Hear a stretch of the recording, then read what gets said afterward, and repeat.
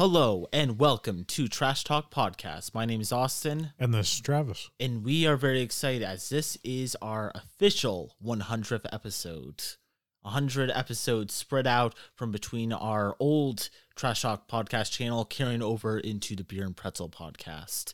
Some episodes were split into two and whatnot, but overall, 100 official published episodes, Travis. This is impressive. This is a lot farther than I thought we'd make it. Yeah. Like, I was figuring maybe 50 episodes. Apparently, a statistic is that 90 to 95%, I don't remember the exact number, of podcasts don't make it past 20 episodes. It might even be 10, but I think it was 20. Damn.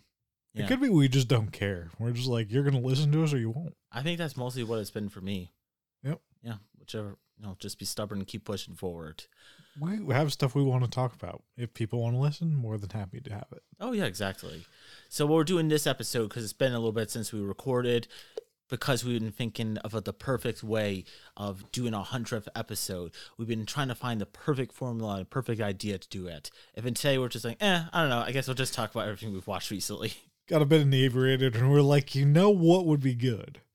What have we watched? In general, yeah. Yeah. No theme. Yeah. Just whatever Yeah. you've watched. Well, it's true. We haven't talked about things, especially movie-wise, in a while, so I think we have enough to talk about.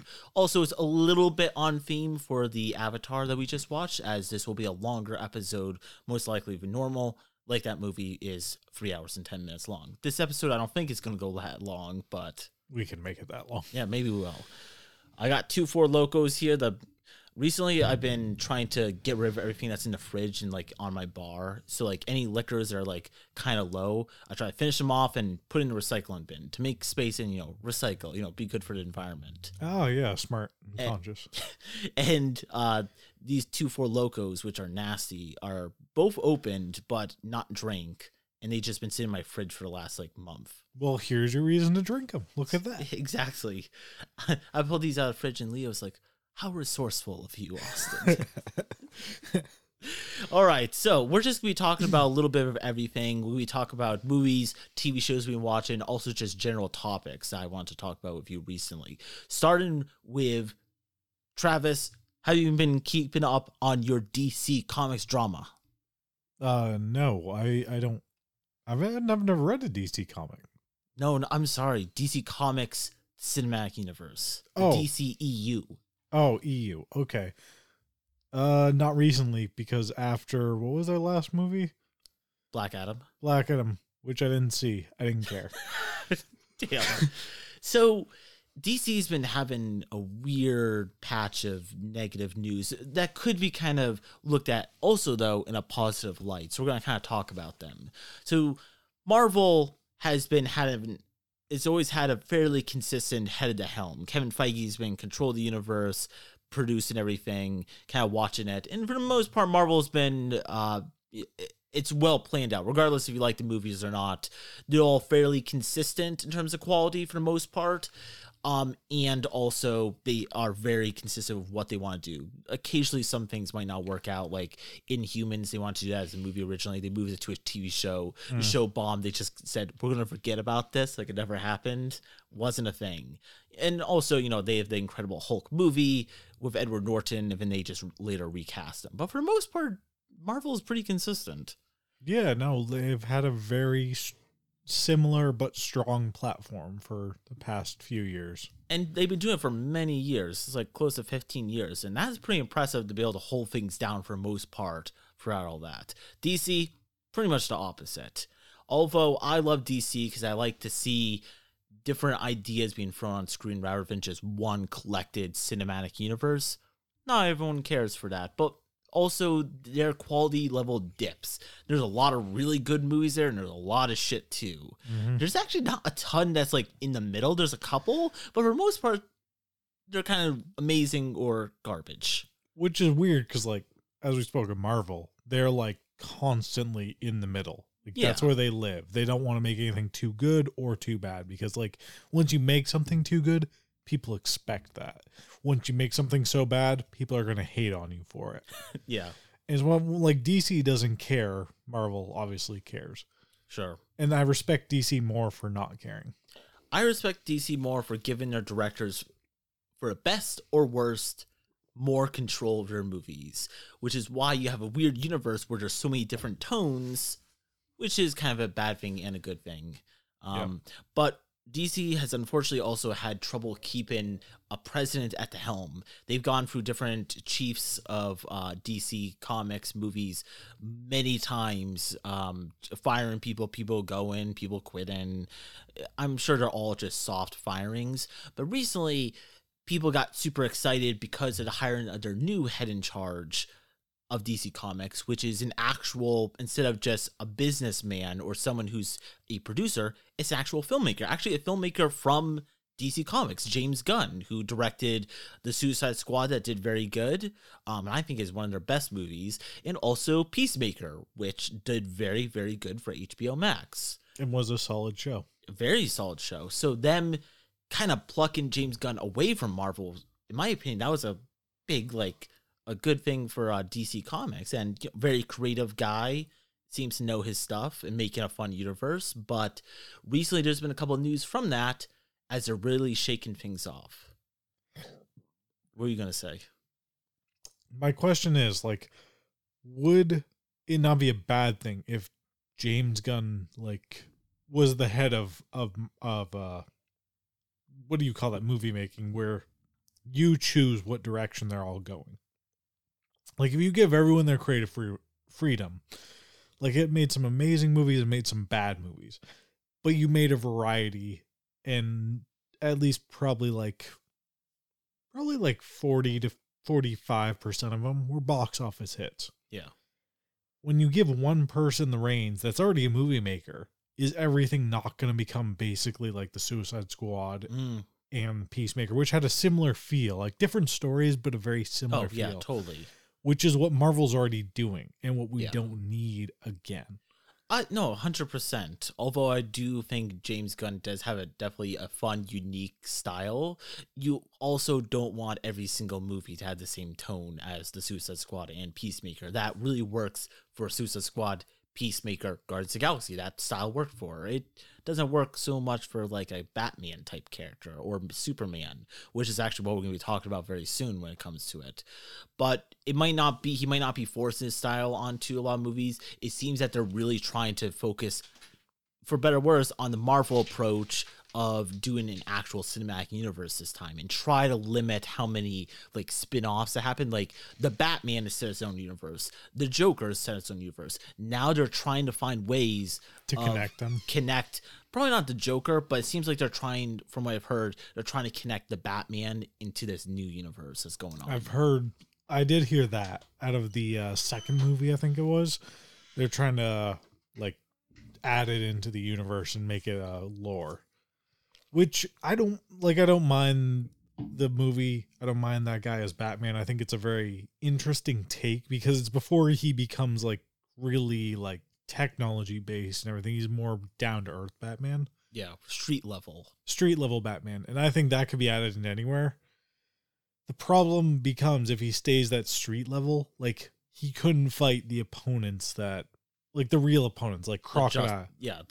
Oh, you mean just his own? I thought you were going to go for the Justice League type villains. Well, I mean, them too, but I'm starting out here at the ground level, which you got Crocodile Man, Killer Croc, Shark, King Shark, and who is his other one? Bane. Yeah. All of them would wreck this Batman because they actually have superpowers and minimal intelligence, but it works. That type of Batman, without all the gadgetry that he uses, wouldn't be able to go on a Justice League level type mission. Oh, definitely not. Yeah, of course not. Or even upper of his his range. Yeah, sure. Yeah, it would have to be more comic booky Batman to get to that point, or at least him training a little bit more, developing his technology over time. But here's things that's been dropping recently in terms of DC's big decisions. The last couple presidents that took control, they tried different things, but for most part, they didn't shake things up too much. Things kept going on an even keel, for better or worse. Now, it seems like James Gunn, it's not just James Gunn, it's James Gunn, and there's another guy, but James Gunn is the famous one. they're really fucking putting their foot down and shaking things up. With the biggest thing coming only a couple of days ago when it was announced that Henry Cavill, which he's been very popular amongst fans for his Superman portrayal, he will not be returning in the future. What people complained for years, why are these characters getting movies as spin-offs, but Man of Steel never got a Man of Steel 2, even if it's a different director, not Zack Snyder. Nothing's really been happening. Then Henry Cavill dropped out of The Witcher. The Witcher, season 3 will be his last season. So people thought he was moving fully into Superman. In fact, he had a cameo that Dwayne The Rock Johnson requested for fucking Black Adam. And on Twitter, Henry Cavill did a little like hashtag I'm back as Superman thing. Then bam, James Gunn and his partner met with Henry Cavill and said, we're going a different direction. We're going to be focusing on a young Superman, focusing more on like the Daily Planet kind of stuff, which is a weird take. Yeah, I mean, I love Henry Cavill. He's the epic nerd. Like, he is the nerd that got his dream job. And honestly. And he works. I respect the shit out of him. But, like, I could understand going away from the Superman. Like, because you have the Snyderverse, and he is a part of that Snyderverse, and you don't want to do the Snyderverse because, like, it's gray, it's kind of boring. The fan base is a little rabid. No, we won't talk about them. Yeah. They are, but we won't talk about them. Sure. But, like, you have so much going against it that I can understand wanting to be like... Cut losses and be like, this is free. Because we already don't have Ben Affleck, right? Yep, Ben Affleck's done. Yeah, and I could kind of see cutting... Like, I wish they'd redo Man of Steel. Like, give Henry Cavill a proper role. Oh, yeah. Basically the Spider-Man in a in a Superman costume. I want kind of that vibe. I still want Henry Cavill, but I can understand why they'd walk away from the crowd. I get that too. It's not a personal thing. It's like kind of like we're doing a new universe, and unfortunately, the universe you are part of is dropping like flies. Flash, after his next Flash movie, if that Flash movie actually comes out, Ezra Miller, I'm not sure if you've heard the drama. I think we talked about his drama before. He's never coming back. I'm going to be surprised if he works in Hollywood again after that.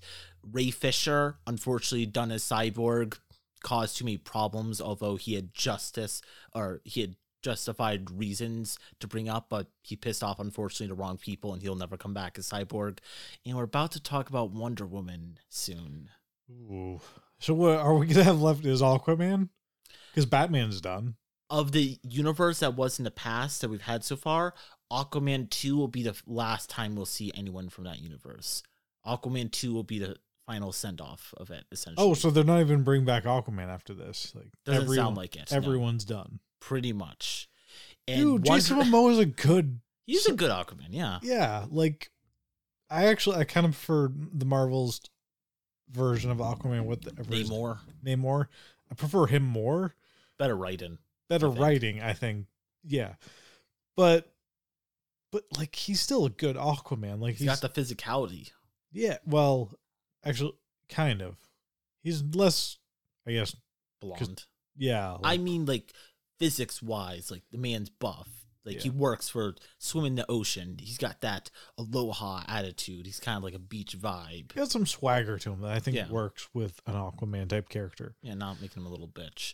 So, just overall thoughts about... Oh, also, that's been the one interest in... While we're still talking about Superman,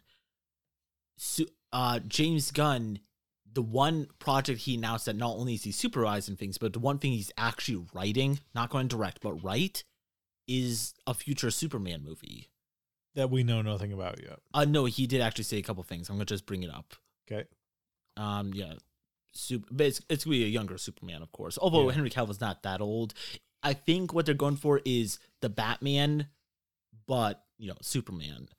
And probably lighter than Man of Steel and anything that Zack Snyder touched. Okay, so here's a couple of news about it, and Travis, you can tell me if you're interested or not. So he is not meeting major characters for the first time. He is merely younger. And that they're going to be focusing, if I can find it, why isn't I here? It is going to set to feature a younger Superman in the role, and this will be expanded on for a bit, as it will focus on Superman's life as a cub reporter in the fictional city of Metropolis. And there will be key characters in the movie, of course, including Lois Lane, amongst others. So not a ton of information, but it sounds like it's going to focus kind of like, have you seen the Richard Donner Superman movies, the ones from, I think, the 80s? I might have. They're very different than the Zack Snyder ones, of course. So besides technology-wise, it does focus a lot more on just his daily life and him and Lois Lane and whatnot, because, you know, they can only do so much with him flying around and whatnot. Not very action-packed, anything like that.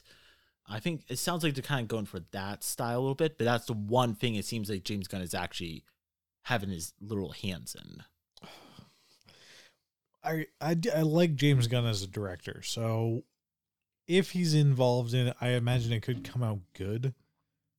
But again, it's going to have that same feeling of his other movies, of Guardians of the Galaxy, of Suicide Squad. Don't you think his write-in is also a little too edgy for Superman, especially if they want to go for more of a lighter tone? Like, he does rely on... He is edgy, but he's like a comedic edgy, which works, again, with Guardians of the Galaxy. I don't know if it would work with Superman. Because he's very good at picking, like, oddball, misfit characters that are, like, neutral characters. A little, like, anti-hero-ish. I feel like Superman is, like, too good and pure. Yeah. But, you know, if he's, you know, maybe he can adapt the writing a little bit, of course. Or he won't, and we're just going to get the not greatest Superman we've ever seen. Like, all the other Superman movies are all like, they're pretty good. They're okay. There's not, like, a great Superman movie yet. There's not, but there's some I would rather watch over others. Even if they are campy. Sure, I get that. So, going to the next thing of news. Wonder Woman. They were developing a screenplay and actually turned it into Warner Brothers for a Wonder Woman 3. Patty Jenkins would return to direct. Gal Gadot, of course, would return to be Wonder Woman.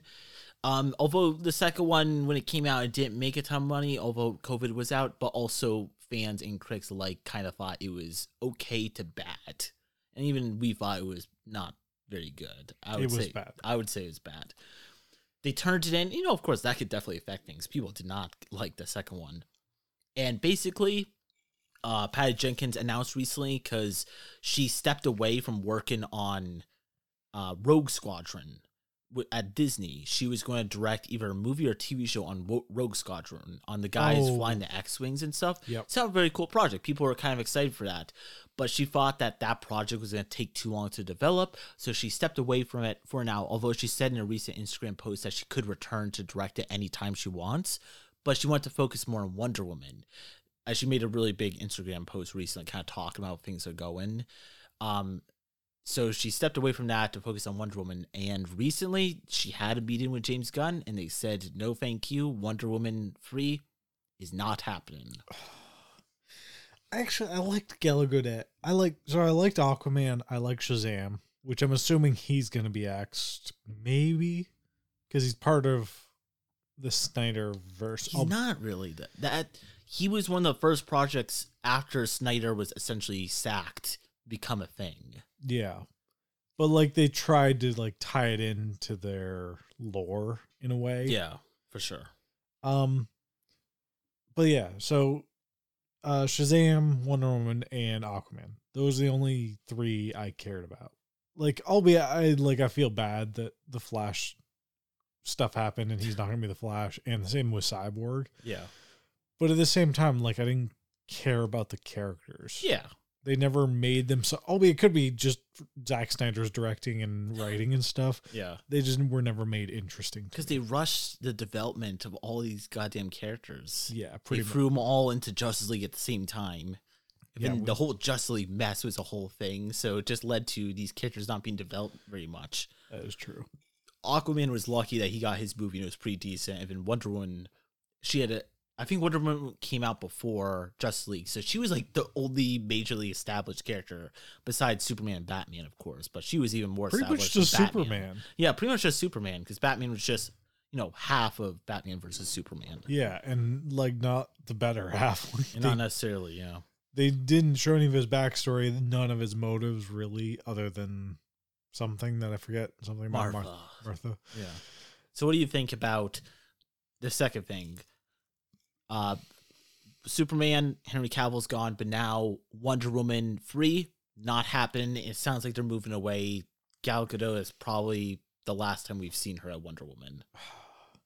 It's kind of sad. Like, maybe she's not the greatest actress. Maybe she is a bit more of a model. But I didn't think she was bad. No, I thought she was good. She had good energy for it. She had good energy.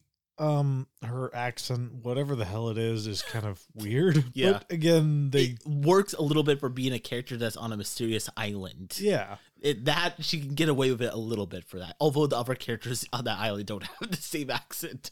They tried their best, but yeah. They did. I forgot they did try to give them accents. Yeah, they all tried to copy her accent, which was respectable, but they didn't quite do it. Do you think this is a revenge ploy because Zack Snyder cast Jason Momoa, Wonder Woman? He cast all the initial people as part of his universe. Do you think this is their revenge against how the fan base treated DC Comics to get the Snyder cut?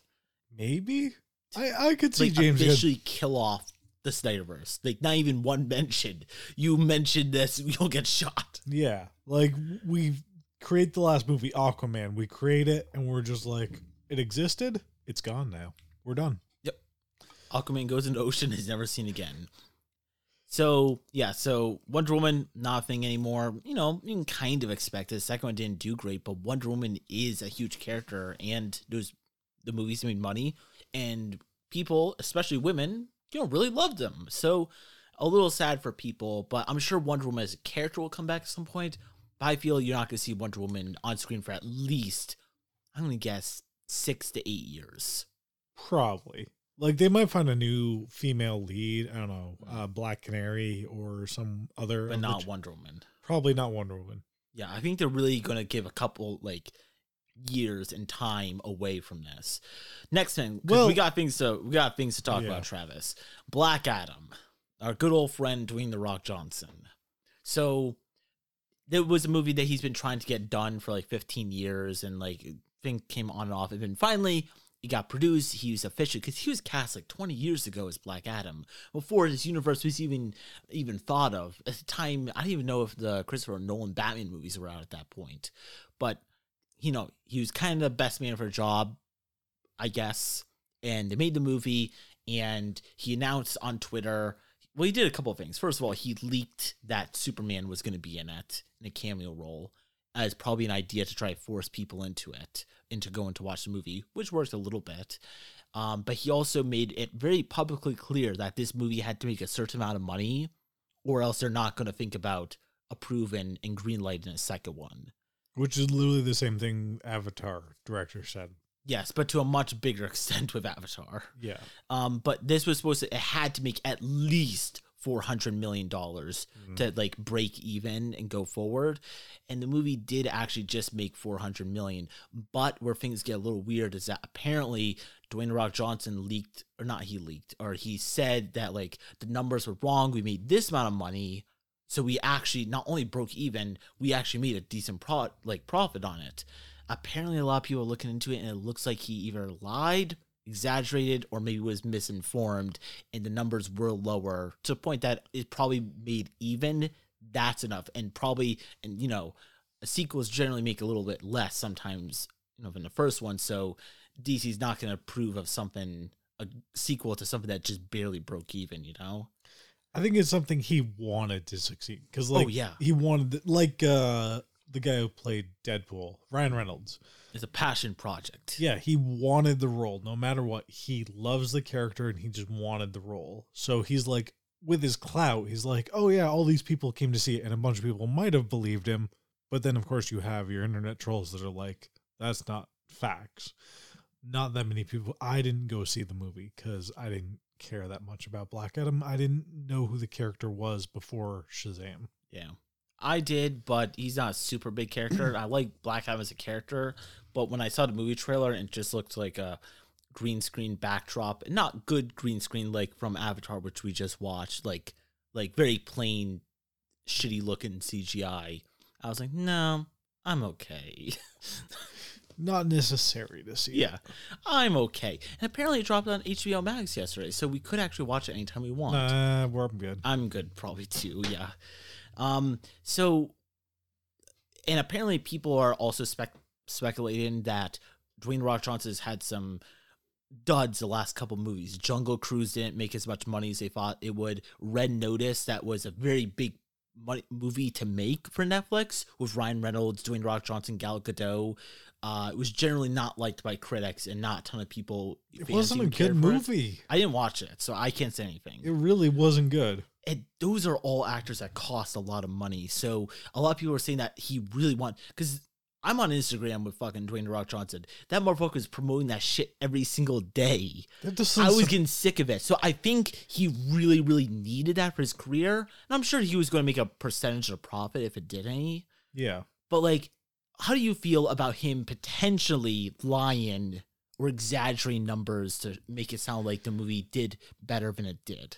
I think it's one of those passion projects. He wants it to do so good, he is willing to lie for it. And like, I can kind of respect that, but at the same time, I don't care about the movie. I still don't. Yeah. Honestly, Jungle Cruise not being a good movie was my favorite of Not Red Notice. I thought that's what it's called, Red Notice. Maybe it is Red Notice. Red Notice and Black Adam I didn't care about enough to see. Yeah. Yeah, me too. It was like the first like DC movie I haven't seen in a while. I was just like, I should see that. So I was like, nah, I got better things to do, honestly. Seriously, like Jungle Cruise wasn't a good movie. I would rather go see that than those. It did look better than other ones, for sure. Yeah. And even other one, even had like Ryan Reynolds and Gal Gadot. I saw a trailer, I'm like, this looks like the most generic action movie. They were just lucky to somehow pay for these guys to be in the movie. I'm not going to see that. So you watched Underground 6? I also didn't see it because I said, that looks bad. Okay, that also stars Ryan Reynolds, but only Ryan Reynolds, so they saved a bit of money. Yeah. But yeah, it looks horrible. Like, Red Notice is that, but with two other actors that are famous. Like, it looks horrible. It's not a good movie, and it's just like, it seems like some directors just want to put no effort in and think you get some big stars, Ryan Reynolds or 3, Gal Gadot and Rock, you're just going to make money. And maybe they did make a little bit of money, but not to the extent that it was a Netflix movie, so I don't know how they make money. I guess people subscribing just because they want to see Dwayne The Rock Johnson team up with Ryan Reynolds, I guess. Maybe, but like, it didn't go to theaters. Yeah. Which is weird because it feels like a movie. I didn't watch it once again, but it feels like a movie you would put in theaters. No, this is a straight to DVD or straight to Disney. It's a big action movie, not? Is it not? Not really. Like, damn, really? Maybe it was supposed to be. Maybe that was their theory, but like in reality, it was. The trailer looked. I was like, this is that big action movie. It looks like a movie you should put like 3 actors that are like C-list actors in it.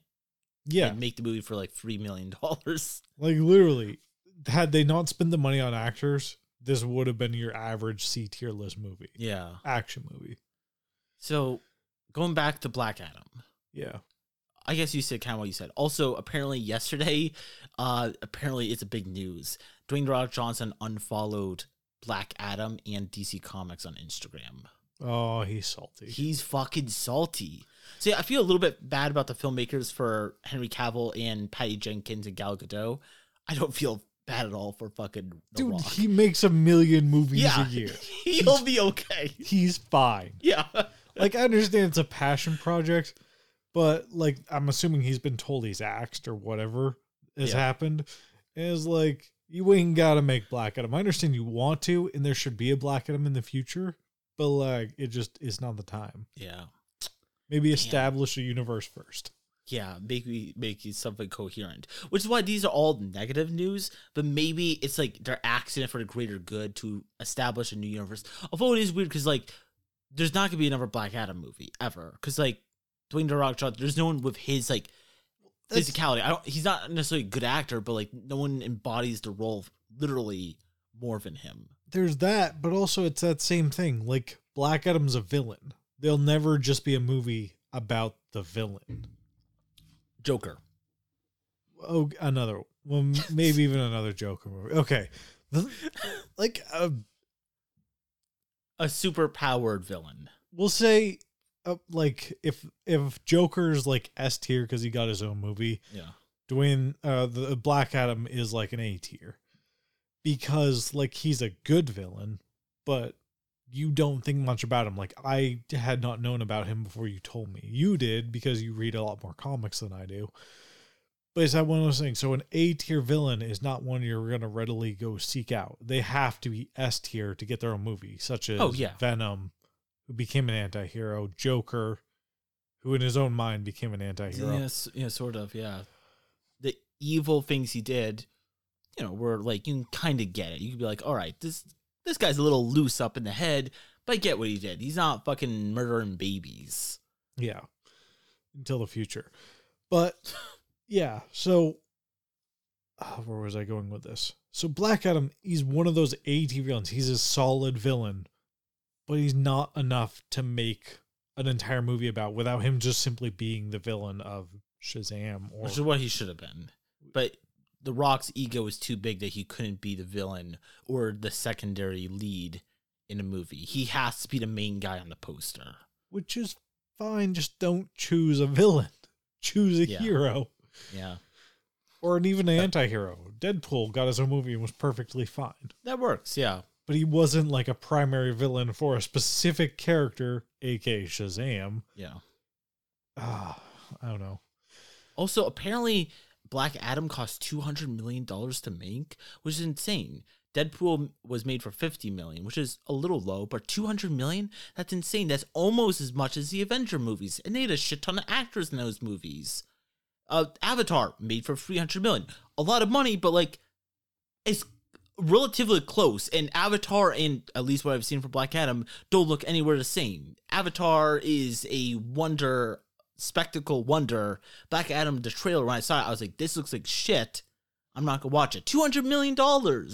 Yeah. Like, on a character that's not Superman level famous. That seems like a bonkers choice.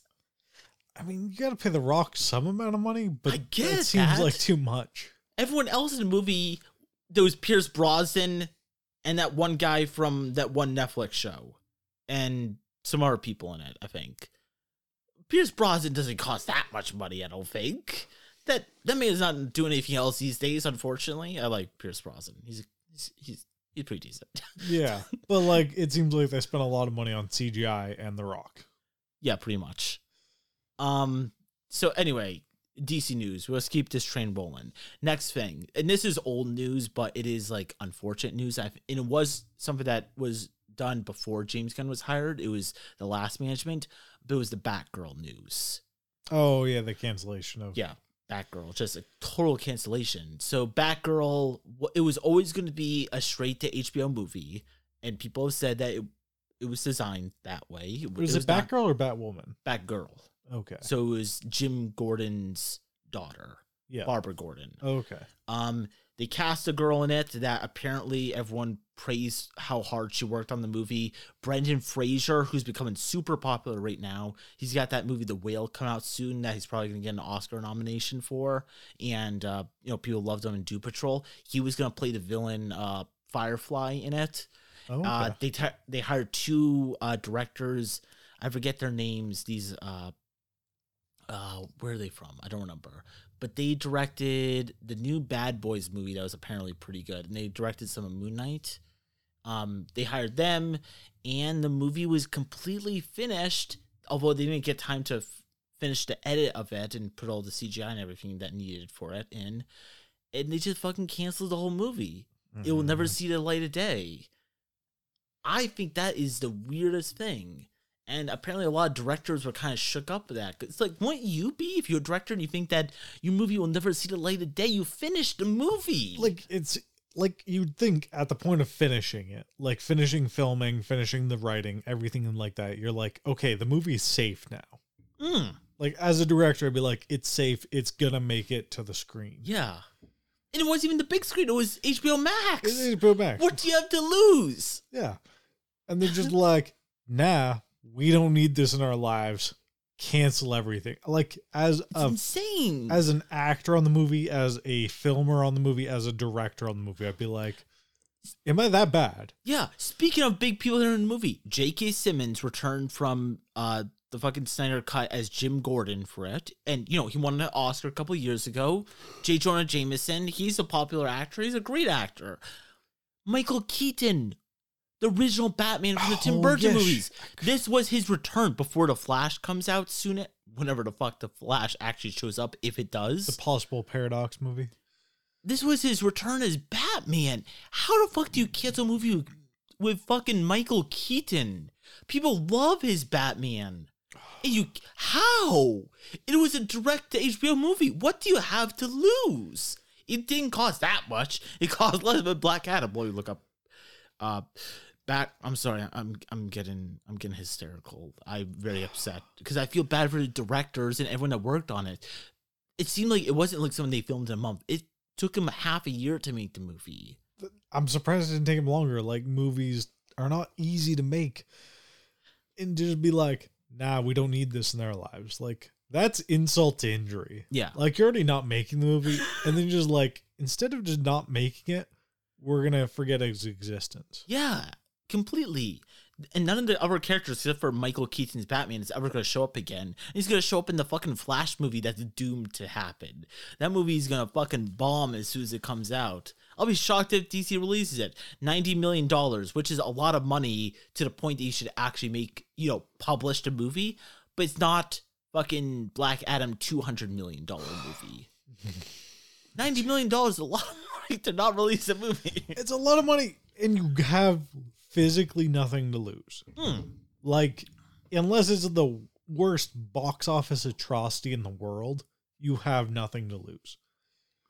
Apparently, the main reason for accident was that Warner Brothers determined that taking a tax write-off for Batgirl made more financial sense than releasing it commercially.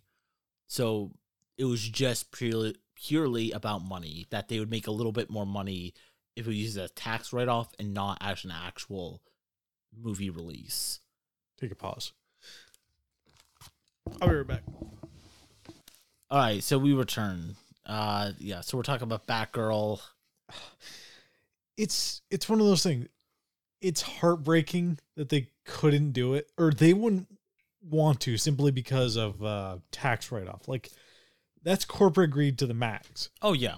You've averaged, like, if they'd just, like, been like, what was it, the original Fantastic Four, and just been like, we're making a movie with Batgirl, and then nothing, like, not a word of it since the day of mentioning it, I'd understand that. But they literally built up so much to this that they're like, okay, it is a movie that's coming out, we've made it, and then to be like, nah, we'd rather have the tax write-off. It's such a weird choice. Yeah. Weird choice. And Brandon Fraser was going to be the villain. People, that movie, The Whale, have you seen a trailer for it? No. The Whale, he's playing a man, actually director Darren Aronofsky. You saw one of his movies, Black Swan, recently. Has a movie called The Whale coming out soon. He cast Brandon Fraser in the role. It's like a movie designed for the main actor to, if they do a good job, to potentially win an Oscar. He plays a man that's like 500 pounds who's just stuck in his home because he's so depressed. And they put out a trailer for it recently. He looks fucking amazing. And people are so supportive of Brandon Fraser. That movie, although it probably wasn't made for a whole bunch of money, that movie's going to make so much money because of it, even if it's not a big blockbuster type movie. Batgirl would have gotten that. And they were like, nah. Don't need that in our lives. Which is weird, because like Netflix will be like, here's a shitty movie, but we'll throw some good actors in it. Shitty movie, that's fine, we'll release that shit. And HBO is like, we're gonna make this movie specifically for HBO Max. No. It's like, it could be a Netflix shitty movie. Yeah, and people would still watch it. Yeah. Because, like, you know, because it's a Batman and a Batgirl in it. Yeah. And Brandon Fraser. And like, it's got the DC universe in it. And it's like, okay, yeah, somebody will watch it and review it at the very least. Actually, wouldn't the Snyderverse, if they fucking support Zack Snyder as much as they do, they should support it, because that is Zack Snyder's Jim Gordon is in it. So it should be something that they would give a shit about it. Yeah, it's a connection to his universe, but no. Which is something, they need something to grasp onto. It's all they got left. Batgirl is the only thing they had left. And DC took... okay, that is... Okay, officially confirmed. Yeah, DC's... This is their fuck you. Yeah. They're like, you guys trolled us this much. Yeah. This is our we are deleting. We don't know this man exists. Maybe that is the theme that we've just learned. I was about to ask you, like, what does this all mean? Maybe what we learned is that DC is a Chad. Because that's a Chad move, honestly. They deleted a director. They physically deleted a director. Literally, and like all these actors had barely connection to him. Batgirl, she didn't have a connection to Zack Snyder, literally, but the movie slightly did because it had one character. Because that one character. And fucking DC's going around with a handgun with any mention of any very slight connection to Zack Snyder. They're like, bam! Dude, they literally take the movie, put it on its knees, put a gun to the back of its head, and is like, what's your last words? And before they say the last words, they pop. That's what they did to Batgirl. Batgirl, probably Black Adams too. Yeah, Wonder Woman. Henry Cavill. Oh, poor Henry Cavill. Henry Cavill, and probably with the last Aquaman movie. Yeah. Damn. So, like, it's Chad, but, you know, at the same time, like... It's a little psychotic. It's a little psychotic, and the fans physically have nothing. Yeah. As it stands, once Aquaman's done, that's it. We have nothing connecting us to the previous universe. The next movies they make better be really good, because otherwise they've literally killed their fan base. Once again, I'm saying I'm not against this because I like James Gunn. I trust the direction, and I like some of their new movies. I love Batman. I love the Joker. Some of the movies they've announced seem interesting, but like this is like a risky thing, because if you fail on this, you don't have anything left. You don't have Henry, because if they put Henry Cavill in a Superman movie, that movie's going to make a lot of money, because people have been clamoring to try to get him a sequel for years. That movie would make money. Yeah. It's not the same level as Black Adam. Black Adam and Superman, there's a difference between those characters in popularity. They could make $100 million Superman movie compared to the 200 fucking Black Adam movie. 200 million Black Adam movie. The Superman movie would make more at the box office. It would make so much more, probably. Because people really do like Henry Cavill as a guy and as Superman. So it's a weird choice. Although I do think that it's probably because they're literally trying to erase the Snyderverse. They literally took an action like chop. Which is weird, because like I get like it didn't make as much money as they thought it would make, and I get that some of those movies didn't get the critic response that it should get. It had a decent fan base, although not particularly great. But they weren't the worst things in the world. They weren't like Fan 4 Stick level bad, and they weren't Suicide Squad, the first one, level bad. Yeah. So I'm very shocked, like they're literally killing it this way. I get that the fan base is a little nuts sometimes. I get that, but we should probably go on to different topics. But what is your thoughts on this? It's a good rant. It is. It's a very good rant. Dude, I don't know, because it's like that whole thing. I want to see promise for the future. I want to be like, okay, from here on out, we're gonna see a new direction. Hopefully it's still similar. Like, I want it to be like diversified. I don't want the same movie out of anyone. Yeah, like totally. The Marvel cinematic, whatever you want to call that, where they set up every movie the exact same. Yeah. That's my main complaint about Marvel as well. They all have way too similar of a vibe. All the movies look the same. Yeah. And like once they find out something, because all the movies look the same, and then like Guardians of the Galaxy came out, and that did really well because it was different. Now all the movies just feel like Guardians of the Galaxy. Yeah, they all take a little inspiration from it. Yeah. And then I guess that's where DC's going, because now the Guardians of the Galaxy guy is now the head honcho. Potentially, which is the one thing I don't want to see. I would rather see the diversity. Sure. Even if it's bad, I still want to see 100%. A sequel, no, maybe not a sequel, a spin-off of the Justice Leagues, the Zack Snyder Justice League, even if it's bad. Yeah. So I think as a final send-off, Travis, because this could be the last time we talk about the last DCE universe that was a thing until this new universe, I think we should give a very quick send-off to it. So I'm going to go through the movies, and we're going to briefly talk about each one before we say goodbye at the end. Is that okay? I'm good with saying goodbye. Basically what we're doing is like, you know, in the Viking culture, when they push the dead body out, if they fucking shoot it with a flaming arrow just to torch it. Yeah, that's what we're doing. My cat is stuck in this room. Why are you in this room? You clearly want to get out. She was hiding under the bed. Why? Okay, so first, Man of Steel. It established a style that they tried to do for a little bit, and then it was just cut out. And I think overall as a movie, it's not that bad. It was the best Zack Snyder movie that have been made. I would agree with that. Of the DC universe. Of the DC universe. And definitely a lot better than Army the Dead. Okay, yeah. we won't include that because that's Batman vs. Superman, Dawn of Justice. I will still attest that it's not as bad as everyone says, but it's not a great movie. It is not a good movie. Okay, yeah, fair enough. It is a mediocre movie at best. Yeah. But as far as the movies that came afterwards, I actually appreciate it far more than I used to. The next one that came out in 2016, Suicide Squad. Garbage movie. Yeah. Bye. What is your opinion on a lot of people trying, not to the point, it doesn't have the fan base that Zack Snyder got, but there's a small collection of Snyder fanboys that want to get Suicide Squad its own director's cut. Because apparently there was a lot of stuff that was cut out and not put in the final product. But it wasn't good. And making a director's cut doesn't make it better. It just makes it longer. Yeah, that's true. We're going to talk about that later. Wonder Woman, the first one that the universe was going off the hinge for a little bit. Luckily, Wonder Woman showed up and actually corrected the course a little bit. Yeah, I will respect Wonder Woman the same way I respected Man of Steel. Yeah. It is a fair... No, it's a great movie. I'll say it's great. I won't say it's amazing. I'll say it's great. Yeah. And that's kind of amazing because, like, at that point, Snyder has such a fan base, and I do like him as a director because he's stylized, and I like directors that try something style-wise, regardless if the movie itself is good or not. But Patty Jenkins doesn't get the same recognition as a director, although her movie Wonder Woman kind of saved the DC universe because you had Man of Steel, people were divided on it. Batman and Superman, a lot of people were pissed off at that movie. Suicide Squad, people just thought that movie was garbage. 3 bad movies to start a universe in a row, or mediocre movies, not great.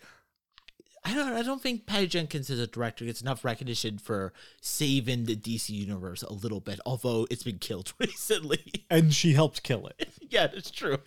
So, like, no, she did amazing on her first movie, and mad respect to how she did it. Like, it was a solid movie.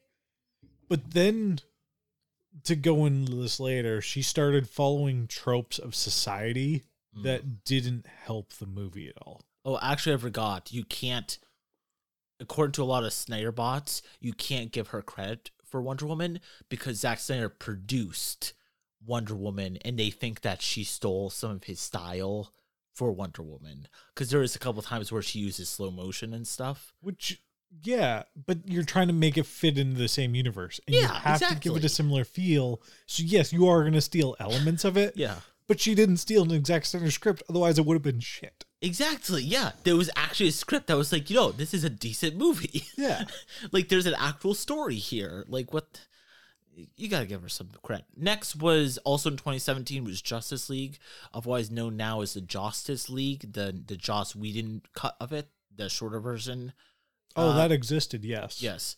We actually, for one of our Trash Talk podcast episodes, I don't know if you remember, but we just did a live reaction. We just watched the whole movie and drank and talked about it while we watched the movie. We must have drank a lot. I don't remember. It was preparation for the Snyder Cut. We watched it. Oh, no. Yeah. I would vaguely remember that. Yeah. I am of the attest that I hate the Justice League movie because it's so tame. Because they try to do a weak-ass version of Marvel. They try to do an Avengers with it, hiring Joss Whedon, who directed the first Avengers, actually the first 2 Avengers movies, to redo this. So there's a lot of jokes. They try to take Zack Snyder's very dark tones and they try to push color on it. So because the colors they put on it didn't work for what he already shot, it looked like a really mutated, dark with light colors to be this ugly brown color. Yeah. There was that. And there was the whole acting, all the actors had a set, once they envisioned Zack Snyder's characters in their mind, or even the original one, once they envisioned that in their mind, they didn't want to change course. They didn't want to become Avengers, Guardians of the Galaxy. They didn't want to become them, but he was forcing them to try to become them. It didn't work. Which I hate it. And people are always like, oh, it wasn't that bad. Our friend Mile even was like, yeah, I saw it and it wasn't that bad. Yeah, because it tries to do the Marvel thing of like, oh, we add some jokes in there, therefore people think it's a decent movie. No, all you did was make a really bad movie that tried to mimic Marvel and didn't try to do anything new stylization wise. All you did was make a Justice League movie in vein of Marvel, but only a shittier version of that, and people think you're making a decent movie. I would prefer Batman and Superman, which tried to do something weird, or not weird, but stylized. For most people, it failed, but at least it tried something new. Newish, I guess. It's not completely new, of course. I will say, when I first saw it, I didn't mind it solely because I felt like it was Marvel, but if Marvel tried to do a different take on one of their movies. Sure. Like if they tried to take one of their Avengers movies and make it dark and grittier. That's the only reason I didn't mind it. Once I actually compared it to like a lot of other movies, I realized it wasn't good. Yeah. And it's like really kind of not worth the watch. Like to some extent it is, because it has some value to it, but like overall you can tell it's like a hodgepodge of stuff just thrown together. That is very true. Next was Aquaman, which is not a bad movie, although now, because I recently rewatched it at the gym, it was playing on the gym. It's not a bad movie. I really like what James Wan did with the camera work.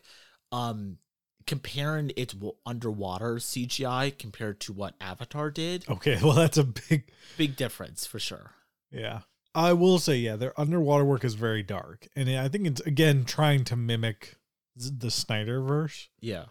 And then they do very bright, vibrant colors, like to mix in with it to make it seem very nice, which I enjoyed. Like, I enjoyed the bright to dark contrast. But like 90% of the movie, you can't see anything underwater because it's so dark. Yeah. But overall, Aquaman, pretty fun. I really like how there's like a lot of like different factions going against each other. Like different people are forged in this war. And, I thought it was pretty good, actually. I still attest that it's a fun movie. Maybe not a perfect movie, but it's fun. Yeah, fun movie. When it is colorful, I do enjoy it. For the most part, it's too dark to see 90% of the crap. And I thought the characters were really well done. As far as the story, it's kind of generic. In 2019, DC only had one released movie, but it was a movie that actually got them some pretty critical acclaim. I think it got like a 90% around Tomatoes, which is Shazam. Based on little boy, it's basically big, but with a superhero as Superman. And overall, watch it today. It's probably not my favorite DC movie, but overall, it's a good movie. It still holds up. Like, even after however many years, 2019 till 2022, it is held up very well. Yeah, for sure. Very fun. And, like, with the new movie that's coming out, the new Shazam, you could see that the actor, Zachary Levi, he actually got, like, actual real muscle, unlike Shazam, where they put, like, that fake bodysuit in. I kind of like the campiness of the fake, the bodysuit that made him look like way more buff than he should be. Yeah. I think it works way better. It feels like a classic, like 80s, 90s comic book. Where they just give people the fake suits.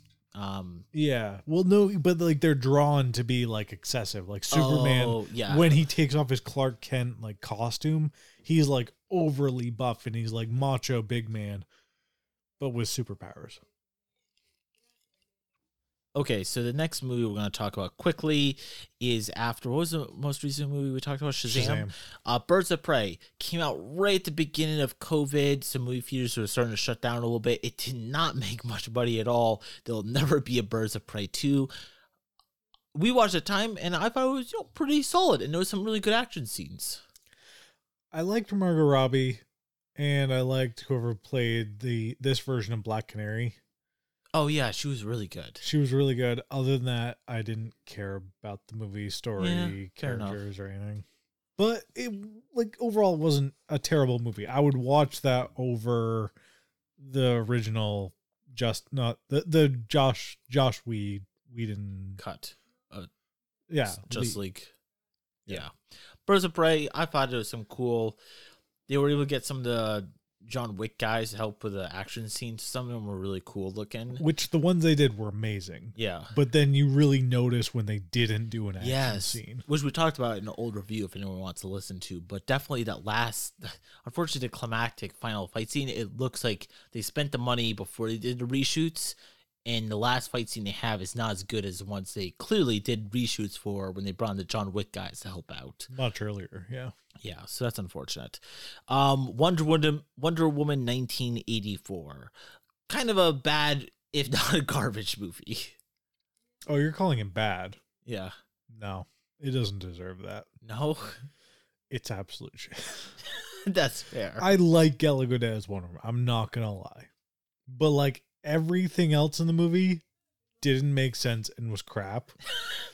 And everything, like all the other characters, even the pilot guy there who Steve Trevor, like he was good in Wonder Woman. I didn't care about him in 1984 because they shoehorned him back in a movie after he died. In a movie after, and he didn't care about this movie. No, he did not. Yeah, that was kind of a crap movie. And they introduced like Cheetah and stuff, and like she was pretty lame. Even though she's a classic Wonder Woman villain. Yeah, like she looked like cats, which was... She looked like fucking cats, which is nothing you want to get. I mean, I didn't think it was the worst. I think it kind of worked. Because, like, her character in the comics kind of looks like what I would imagine cats, like, IRL would look like, that bad CGI cat. DC IRL? Yeah. Yeah. But because it's a comic book, like you can't draw them real life comic. So like cats would be the most equivalent, I would imagine. I like Pedro Pascal as the main villain of Maxwell Lord, a very charismatic actor. But overall, yeah, the movie, dog shit. All right, next one, 2021, The Suicide Squad. I still attest that I love this movie so much. James Gunn came in, fucking knocked it out of the park. Which is weird because he took over a sequel from a movie that was dog shit. The original Suicide Squad. It wasn't even a sequel. It was like a rehabilitation. It was like a soft reboot. Yeah. Because they kept like two of the actresses, and that was it. Like the only thing. That was pretty much it. Like the rest of the movie was different. And I will say his stylization works for Suicide Squad. 100%. Like just as it worked for Guardians of the Galaxy. His stylization works for Suicide Squad. Also Peacemaker, but that's a different story. Yeah. And also works great because with this one, unlike Guardians, he was allowed to do rated R, which is unfortunately why maybe the movie didn't make a ton of money. But like, it works so perfectly with his style. It works with his style. And honestly, I didn't feel that it was rated R. Watching the movie, I would be like, I would rate this PG. Like if I was the rating person, I'd be like, yeah, it's PG-13. Yeah. I don't care how many times I swear. I don't care if there's blood, guts, and gore. Because there's always so much charm and heart to his movies. There is, and there's color, there's vibrance, and it never feels... Like, honestly, I would rate Batman versus Superman rated R versus this movie. Yeah, which is funny because it was actually rated PG-13. Exactly. Yeah, honestly, yeah. Because it has that tone to it. Yeah, it's got that dark grittiness that'd be like, depressing. That I would be like, okay, I don't want somebody's kids to watch this. Yeah. But then I watch James Gunn's, I'm like, yeah, there's a bit of violence, but like, I'm okay with a 13-year-old watching this. Yeah. No big deal. Yeah, honestly. Good movie. Very good movie. It is. It'll hold up for years. 100%. One of the only ones that'll hold up. Yeah. And Peacemaker, we're not going to talk about it because it's not a movie, but great show. 2022, the only DC movie we've not seen, either of us, Black Adam. Oh. I'm not going to watch it. No. I was thinking about, like, should we watch it for, an episode? But I was like, there are better movies we can talk about. We're literally going to list off, 3 here in a minute. Here's upcoming films that DC's making. Shazam! Fury of the Gods. Do you see a trailer? I have not yet. We have to watch that when we're done this. I think it looks... like Shazam. No, I think it looks much worse than Shazam. Really? It looks like Black Adam. It's like a focus of a lot of destruction, like Man of Steel kind of, and him against super powerful people. It's not on the But no, Shazam was nice. It focused on the small stuff, like him just hanging out at the orphanage and. He was literally Batman, but with Superman's powers. That's what he was. Yeah, he would. Solving crime, going to fight a couple bad guys in a fucking subway. He's a kid, he's in high school or middle school, whatever. The new trailer, it looks like Black Adam. So we'll see about that. The Flash, that will be interesting. Is that actually coming out? It's still slated, but the thing is, they can't cancel Batgirl because it cost them $200 million to make. Actually, it's Flash a tax write-off budget. Not for that much money. You can't. Yeah, $200 million. That's a shit ton of money. You can't not release that. I mean, I guess the only reason to release this, like to their benefit, would be because they can rewrite everything. Yeah, that's true. None of the Zack Snyder, nothing before this existed except Yeah. for what they want to exist. Although Ezra Miller was cast by Zack Snyder. But he'll meet, like, he could physically meet an alternate timeline Flash and just be erased. And they're like, yes. So Ezra Miller, you mean this new Flash? He may or may not be the replacement for you literally in the future. No, he will be because you did something slightly stupid. Confirmed they have shot Blue Beetle, and that is actually coming out. Oh, actually, I did hear about that. Yeah, so officially they announced that it's been shot. People were worried because they thought it was going to get the axe like Batgirl got, because I think it's also just been a HBO Max film and that's it. But they posted an image recently, so it is official. So it will happen. Very cool. Aquaman and the Lost Kingdom, probably the last time we'll actually see anything from the Snyderverse ever again. Oh, did Zack Snyder make that one? No, but he cast Jason Momoa. Okay. So is it again the same director as the first? Yes. Oh, yeah. Oh, okay. Yeah, James Wan will still I'm direct fine. it. I'm fine with that. Yeah, I'm fine with that too. If they're going to the Lost Kingdom, it'll basically be like Ant-Man going into the quantum realm thing. Yeah, probably. And that is the Trash Talk podcast send-off of the DC Universe. We shoot the flaming arrow into the coffin that is DC. Although maybe we'll get a rebirth. Maybe. I like your optimism. I don't follow it, but I like. Yeah. Yeah, I was looking. There's not much confirmed of like in the future. There's like those movies I just talked about, and that's it. There's like nothing else. Oh, there's not even like a spinoff of the Batman or anything? No. Well, and it should. I don't know why it's not on Wikipedia, but they're supposed to be. But it's like it's not as far along as you would think. Like they're like working on the script there now. They're not even close to filming, which is weird. I'm surprised, but yeah, no, they're working very slow on it. But that should happen at some point. Okay. No, Joker 2. I don't know why that's not on Wikipedia, but Joker 2 is getting shot right now. Oh, based off the newest Joker. Yeah, with Lady Gaga. She's gonna play Harley Quinn, and they're gonna be making a musical. Weird choice, but I guess that's an interesting take. I mean, actually, in his delve into insanity, I could see that. I could totally see it. That's why I'm saying it's not the worst thing in the world. Yeah, that could work. I'm okay with that. Yeah. All right, let's step away from DC for a while. So, because you talk about DC a while, it's a little depressing. Let's talk about things we've been watching recently and whatnot. So Travis, just going on to the opposite front, on the Disney front, in terms of Marvel stuff and Star Wars stuff, what have you been watching recently? Ooh, so we together watched, well, mainly because you told me I had to watch it for this episode, the Guardians of the Galaxy Christmas special. Oh, yeah. Yeah, I watched that a couple weeks ago. Which was a solid show, or episode. What do you call those? Shorts? Yeah, it's 50 minutes or 45 minutes long. It's I guess just a special. Yeah, it's just a special, I guess, yeah. Okay. The Christmas theme special that came out way before Christmas that I didn't understand is an introduction to the Guardians of the Galaxy 3, but not really, because it doesn't introduce any new characters or anything like that. It's the old cast doing this wacky random thing that doesn't make any sense. Yeah, they go to kidnap a guy on Earth to bring him back because what's his name? Peter Quill as a young lad, like the actor. Oh, Kevin Bacon, yeah. Kevin Bacon. And so they bring him back and they just host a Christmas special. And they introduce a few new things, like I guess the dog character is now part of their Oh yeah, family. Cosmo the space dog. Yeah, and can speak Russian and English. Yeah. Possibly a Kevin Bacon might become part of the Galaxy. Who knows? He might go fight crime in the universe. And like they now have a home base and like a small army of like people living on this skull that they could ask to fight for them, but probably wouldn't because they're like scavenger type people. Yeah. It's an interesting show or special. Not a huge fan of it, but I don't hate it.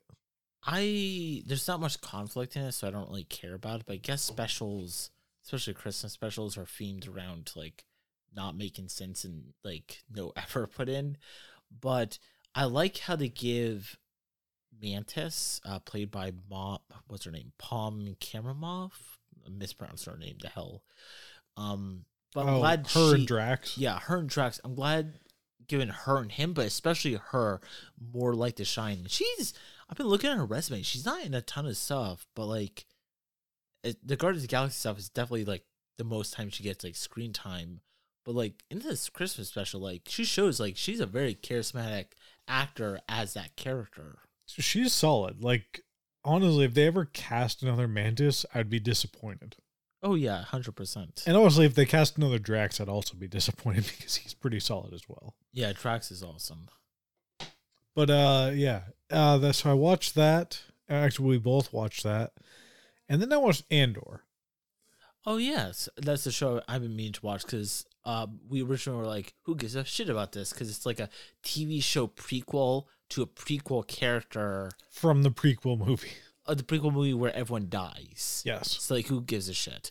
And it came out, and I started hearing a lot of people were saying, it's pretty good, especially like some of the later episodes are fucking great television writing. Yeah, so I'm comparing this to the other Disney Star Wars shows, which would be, as far as I remember, Mandalorian live action. Sorry, Boba Fett and Kenobi.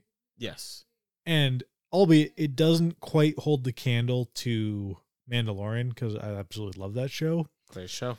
It walks all over Boba Fett and Kenobi.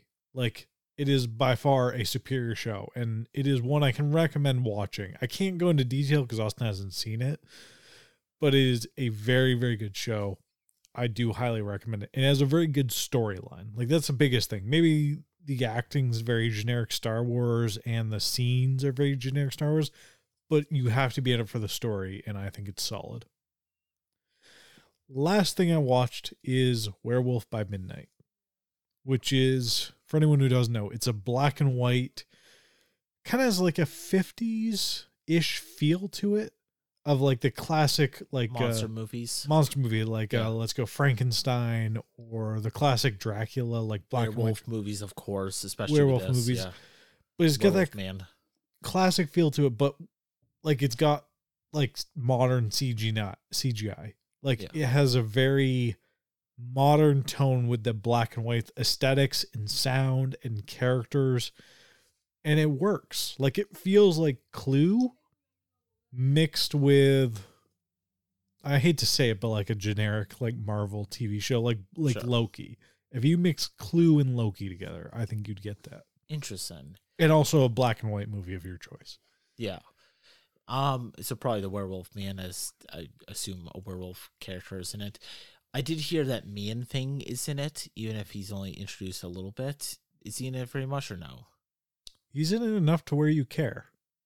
Okay, that's interesting. Yep. That's enough to see him. Man Thing's an awesome dude. Yep. Their version of Swamp Thing, I guess. Yeah, very cool. Yep.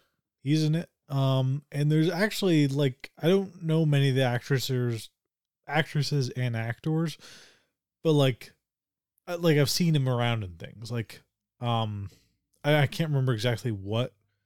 I want to say, like, I almost remember main actress. Not the main actress, sorry. The one who plays the mother-in-law. I remember her from something, but I can't remember what the movie is. They are memorable actors, and they do a very good job of their roles. Like, sure. Like, one plays like a Viking type character, and he feels like a Viking. He feels very like attack forward, defense whenever you get the chance. He's a Viking type character.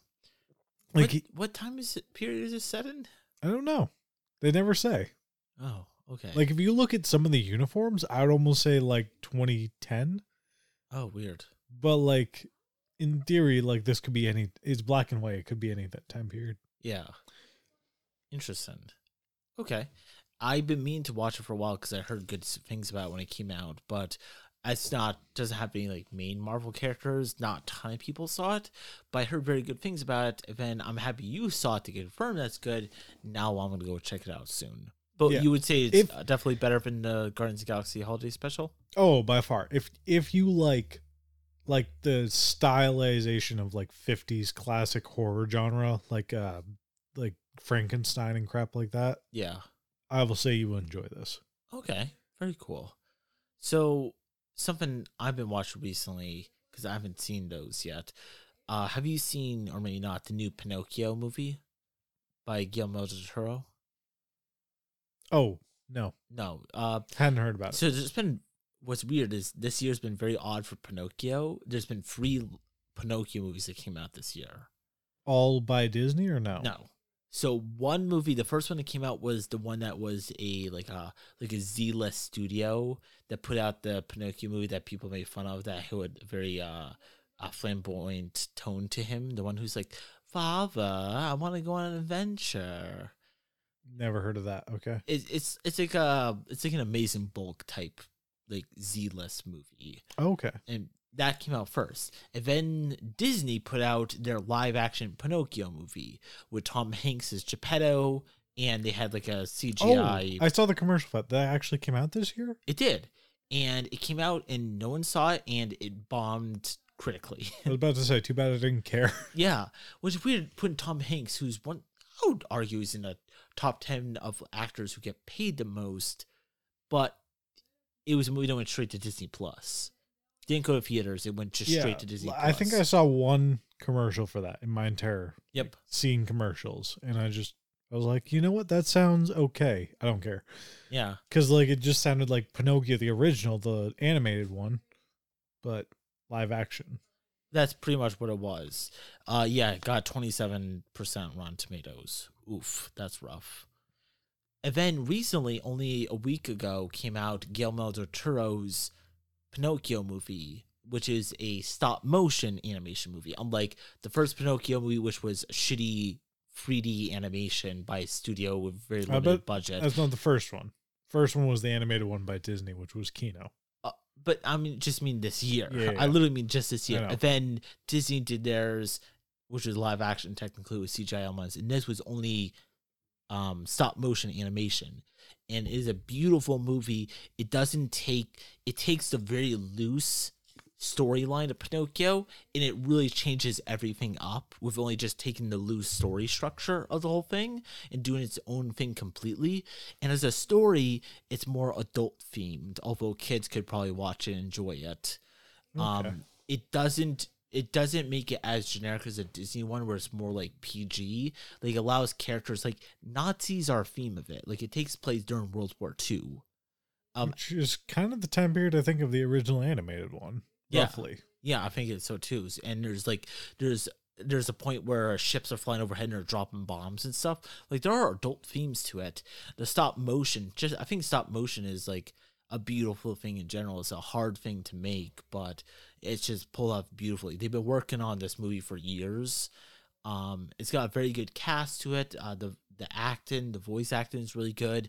But what's interesting about it is that, like, even if that Pinocchio movie with Tom Hanks was decent because maybe it copied the original one down to a T, it follows the standard Pinocchio story. This, it takes a story structure, but everything else is completely different. All the villains, all the characters, the main story is completely different. It's just like, there's some things that, like, Jimmy Cricket's a thing. He teaches him how to learn as a person. He learns how to grow up. There's a whale-like thing at the end of the movie. There's a bad guy-like character, like in the original one, but it's not the same character at all. It keeps those familiar elements, but does completely different things with it, while also making it stop motion. Okay. And it not only looks like a lot more effort was put into it than the Disney one and the other shitty one, but also as a story, it's also very good too. So I would definitely recommend Guillermo del Toro's Pinocchio, which is free to watch on Netflix. Okay, Netflix. Okay, I thought this was... Not Disney, no. This is Netflix. Okay. Yeah, and it's very good. Very good. And I think anyone can really watch and enjoy it. And do we watch this in comparison to the live-action Pinocchio and compare the two? I didn't watch it, the live-action Pinocchio. I don't care, because it looks just like a rehash of the original one just because they want to make a live action out of everything. So I didn't give a shit. The new Little Mermaid, this, pretty much anything else that comes out that's a rehash or something, I don't care because it's just a lazy way to make money. Well, no, it's also keeping copyright. That is also true, keeping copyright. But this new Pinocchio movie actually feels like, hey, I like the original story, but I'm going to do my own thing. I'm going to do it in a unique style that's hard to do stop motion, and it's really good. Okay. I'd be down to see that. I don't watch much Netflix anymore. Yeah. But I'd be down to They watch do it. put out a lot of garbage, but like this is one of the stuff that's like, it's good. This is like And Love, it's- Death, and Robots. Yeah, definitely. Definitely. It's like, you'll watch it go, oh, there's actual like professionals that were put on this to not only make it look good, but like a good writing team made this movie. Okay. Like, it's good. You'll definitely enjoy it. I think anyone would. So, Travis, what other things you've been watching recently? There's a list. I know, it's a lot. Yeah, it's been a while since we talked. It has. So for anime, I've caught up on One Piece, which was difficult to do because I was like 3 months behind. So, what episode are you at? Last I checked, maybe I haven't actually. I might not be caught up because there might be more now. Yeah. 1048. Whew. Unless I'm mistaken, I think it's 1048. Whew, that's a lot. There are a lot. So caught up, or at least at one point I was caught up on that. What else was there? For anime just alone, Chainsaw Man. I'm caught up on that, which I am caught up. I know I'm caught up because there's only eight episodes. Yeah. That based off a very popular manga. It went to animation form.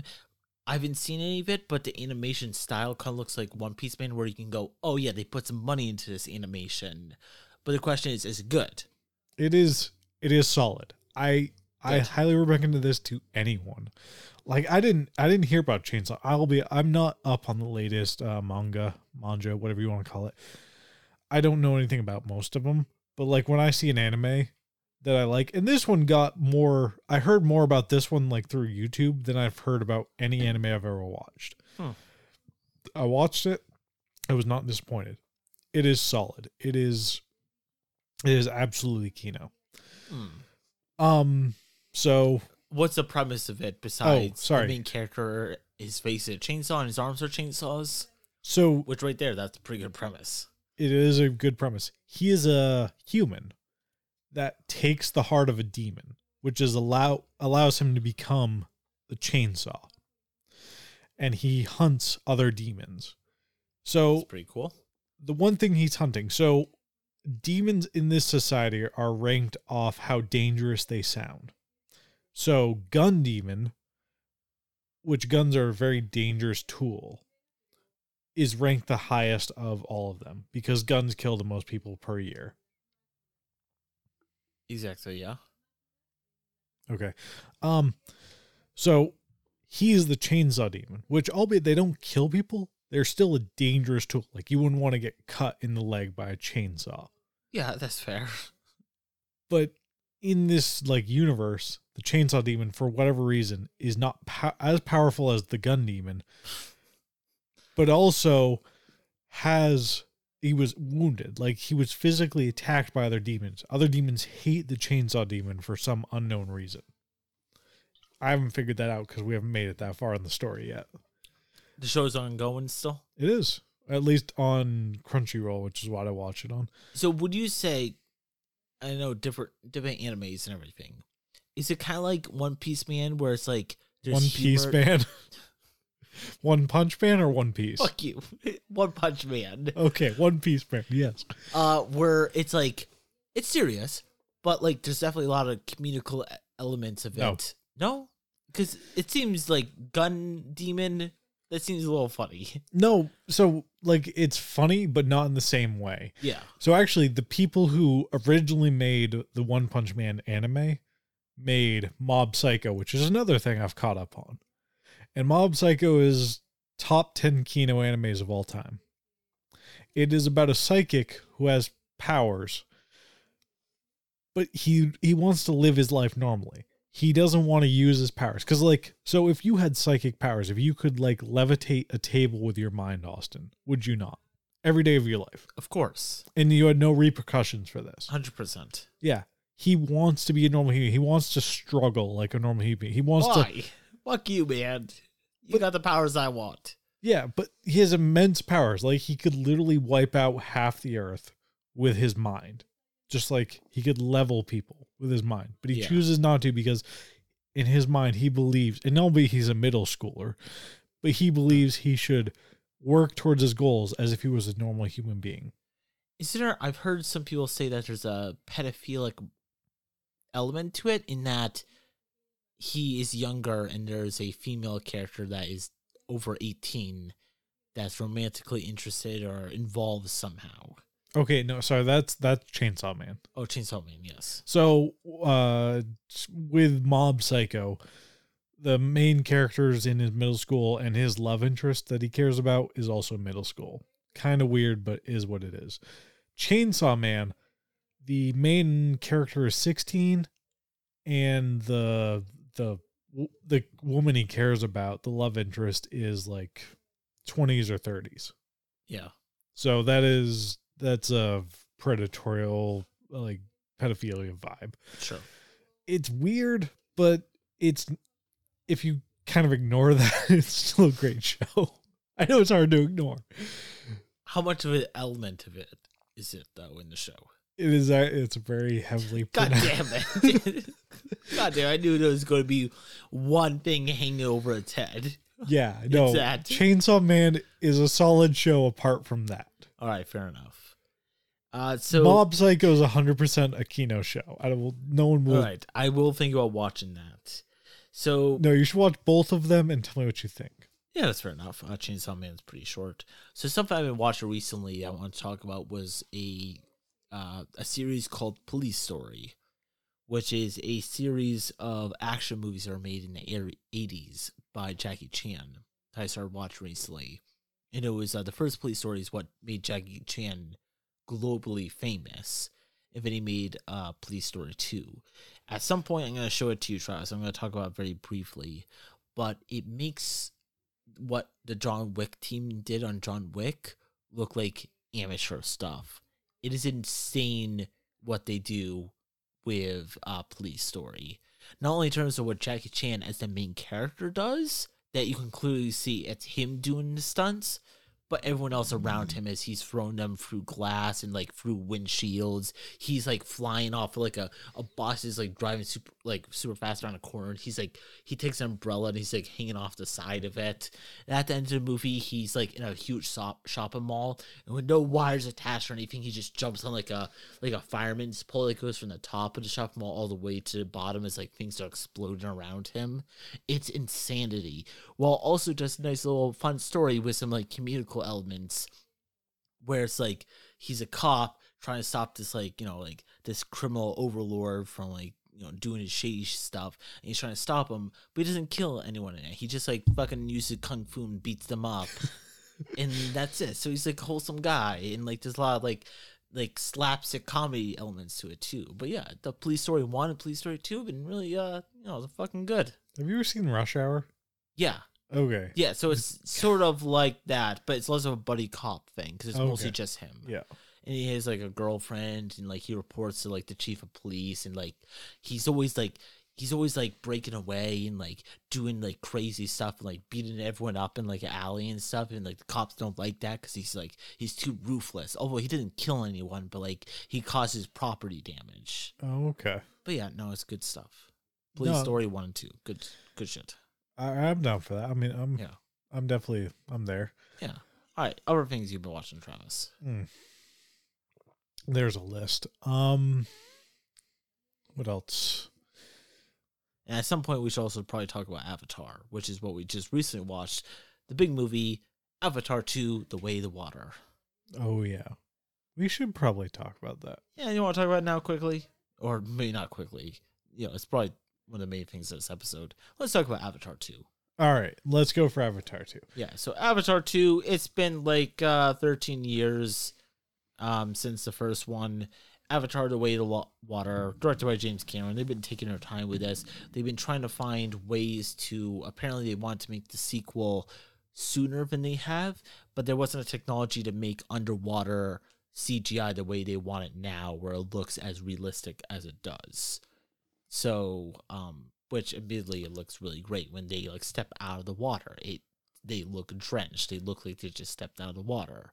And it's partially because they actually filmed in water, unlike James Cameron was fucking roasting Marvel. Like, people were like, why don't you just like shoot it in a green screen area and just like animate the water around him? He's like, well, because I just want to actually look fucking good. Yeah. Which I thought was pretty savage. But yeah, Avatar 2 is out, The Way of the Water. What do we think about it? Throw it on you first. Yeah. Everything CGI is solid. Oh yeah, definitely. It looks amazing. The one letdown is the humans. Okay. So when you compare humans to green screen, and this is any green screen, you always get that, like, you know it's different. Yes, definitely. When it's the Na'vi against their own backdrop. Yeah. When it's the Na'vi in the water, when it's the Na'vi versus the Na'vi, like just hanging out, doing whatever, it's perfectly fine. As soon as you add those human characters, and this was any scene in this entire movie and any scene in the original Avatar, you see the green screen, you see the CGI more. Yeah, because it's impossible to go from a 100% realistic human to a character that, although a lot of times has been put on the CGI, the character, it's not real. Of course, it's not real. And one thing that I think helped out the original was like the adding of like the darker colors. So when people were hopping into their, what were the equivalent of like mech suits, like they could control them using their mind and they fought and did stuff with them. When you see them getting into those, because they're dark black or gray or whatever, it almost kind of seems feasible. Like, you can still tell it's CGI, but like it almost has that feeling of like, okay, these humans set into this background really well. The problem is, like with this one, they add them into very bright colors, like water, which is like blue, like ocean blue, and then they add them into the sky, which in this world is also blue, like Earth. And then they add them, like at one point they were in a jungle, a very nice, brightly lit green jungle. And they were up against like construction equipment. And when you see them compared to that, it looks so off that it's like, you lose your immersion into the story. At least I do. Yeah. I wouldn't say it was a lack of immersion into story, but definitely I would agree with you. It definitely works a lot better when it's only Na'vi against their own backdrops. Especially with, I like the idea of making the villain, because he was killed in the first one, turning him into a Na'vi in this one, because then you can have the motion capture suit CGI of the main protagonist against the motion capture CGI villain, and it works a lot better. In a CGI boat, in CGI water. It works a lot better. All of it works. It works very well, and it looks very good. Definitely, but unfortunately, it's just that no matter how good you make the CGI, you throw a human in there with nothing around him, and it definitely looks a little off. Which is why, what do you think about the spider character? I liked him. I liked him as a character. Sure. But it's that whole thing. Every time I saw him, I was drawn away. Yeah, you kind of pulled out of it a little bit. Exactly. Because like 90% of the movie, I'm drawn in. I'm like, okay, I am in this fantasy world. I am swimming through the oceans with these fantasy beings. I was just enjoying time. And then or even like swinging through the jungle or flying through the jungle and the floating islands. Like, it's beautiful. It's amazing. And I respect it. But then I get to this character. There's nothing bad about the character. He was well written. He was well acted. But like, you see him compared to all the Na'vi and you're like, okay, something just feels so off right now in this scene. Sure. That's fair. All right. While we're talking about the movie, I'm going to drop in the occasional Avatar facts. I think the interesting thing about this movie is like the production of it, because it's such a massive undertaking. This movie itself took 4 years to make, which is a shit ton amount of time. 4 years. It's incredible, especially for a live action movie. Animation takes a little longer, but this is live action. So, well, live action, CGI, animated. Yeah, that's true. According to James Cameron, the Avatar sequels were such a sequels in general, not just this one, were such a massive undertaking that he divided the 4 screenplays from Avatar 2 through 5 between the 4-man writing team. So what happens is he met with them for 7 months where they whiteboarded out every scene in every film together, but he didn't assign every writer, you're going to be directing 2, you're going to be writing 2, you're going to be directing 4, 5, 3, whatever, because he knew that ahead of time they would tune out anytime they were talking about any other movie. If you knew you were writing Avatar 3 and they were talking about Avatar 4, you wouldn't care as much. So he had them focus intently for 7 months on all these sequels, and then at the end he signed them which movie they'll be writing. Yeah. Kind of savage and crazy. 7 months is a long time just to talk about writing the movies. Dude, that is intense. It's insane. But at the same time, like, so you're this guy, and albeit they care somewhat, because like if you're a director, you want to be like, okay, what was the movie before this? So maybe they saw Avatar in theaters, but they didn't see Avatar 2. So if you're directing Avatar 5, you're like, okay, what happened in Avatar 2? So that you'd spend like some time paying attention to it, because you're like, okay, I have to follow a story. I don't know specifically what the story is. I have to follow a story. Yeah. So if you're writing or producing, like filming or whatever, you'd want to pay some attention to the movies that came before. But like physically making somebody spend 7 months and then being like, okay, now that we've gotten the whole story, like the book, now write a movie based off this, and you're writing this part of that book. That's intense. That is a whole lot. Kate Winslet, who plays Kate Winslet, returns to a James Cameron movie, going from her main character role of Titanic to a secondary character. She plays the pregnant wife of the water chieftain in this movie.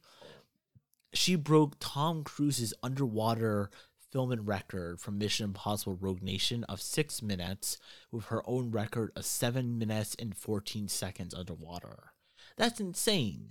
7 minutes underwater? I take this is like with no like apparatus or anything? Yeah, not at all. Just like a lot of these actors had to train for a while to be able to breathe underwater for a while. Okay.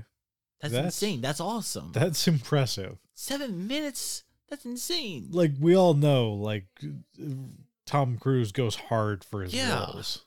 And the fact that she's like, I'm going to whoop your ass. Yeah. And be like, nah, I can do better. 1 minute and 14 seconds better than Tom Cruise. That's a lot. Like, a minute underwater extra is a lot of time. Dude, so, like, for me, like, 10 seconds underwater, like, holding your breath feels like an eternity. Yeah. That's like 7 million eternities. That must feel so long. Yeah. It must feel like forever. Yeah, because, like, that's the moment when you can literally count the seconds and you feel every second is when you're holding your breath underwater. I know. Insane. That's and maybe when acting you don't feel that because like you have a purpose, like you have a sense of like I'm doing something right now. But the thing that gets me is like she did this. Her face is never on screen. It's all CGI. She never physically had to be underwater. Yeah. If she didn't want to.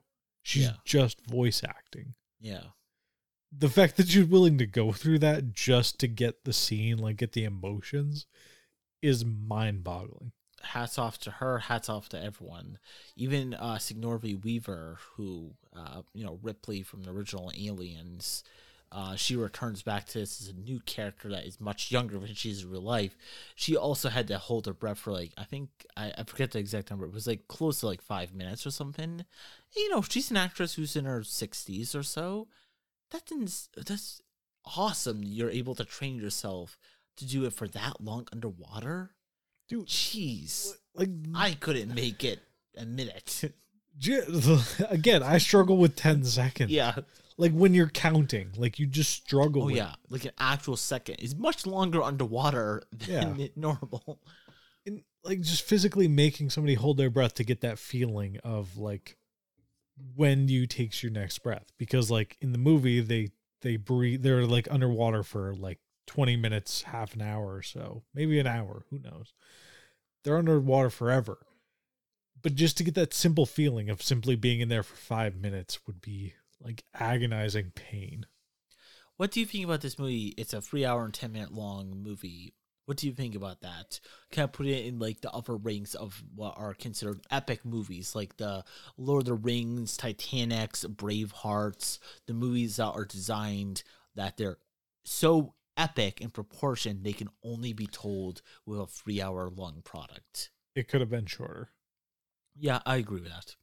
Like, there was a lot of the movie that it had a nice flow to it. Like, even if I wasn't like enthralled in it because like it didn't interest me as much, 90% of the movie felt like it could be there. But there's that 10% that feels like it could have been cut out and I wouldn't have noticed. Yeah.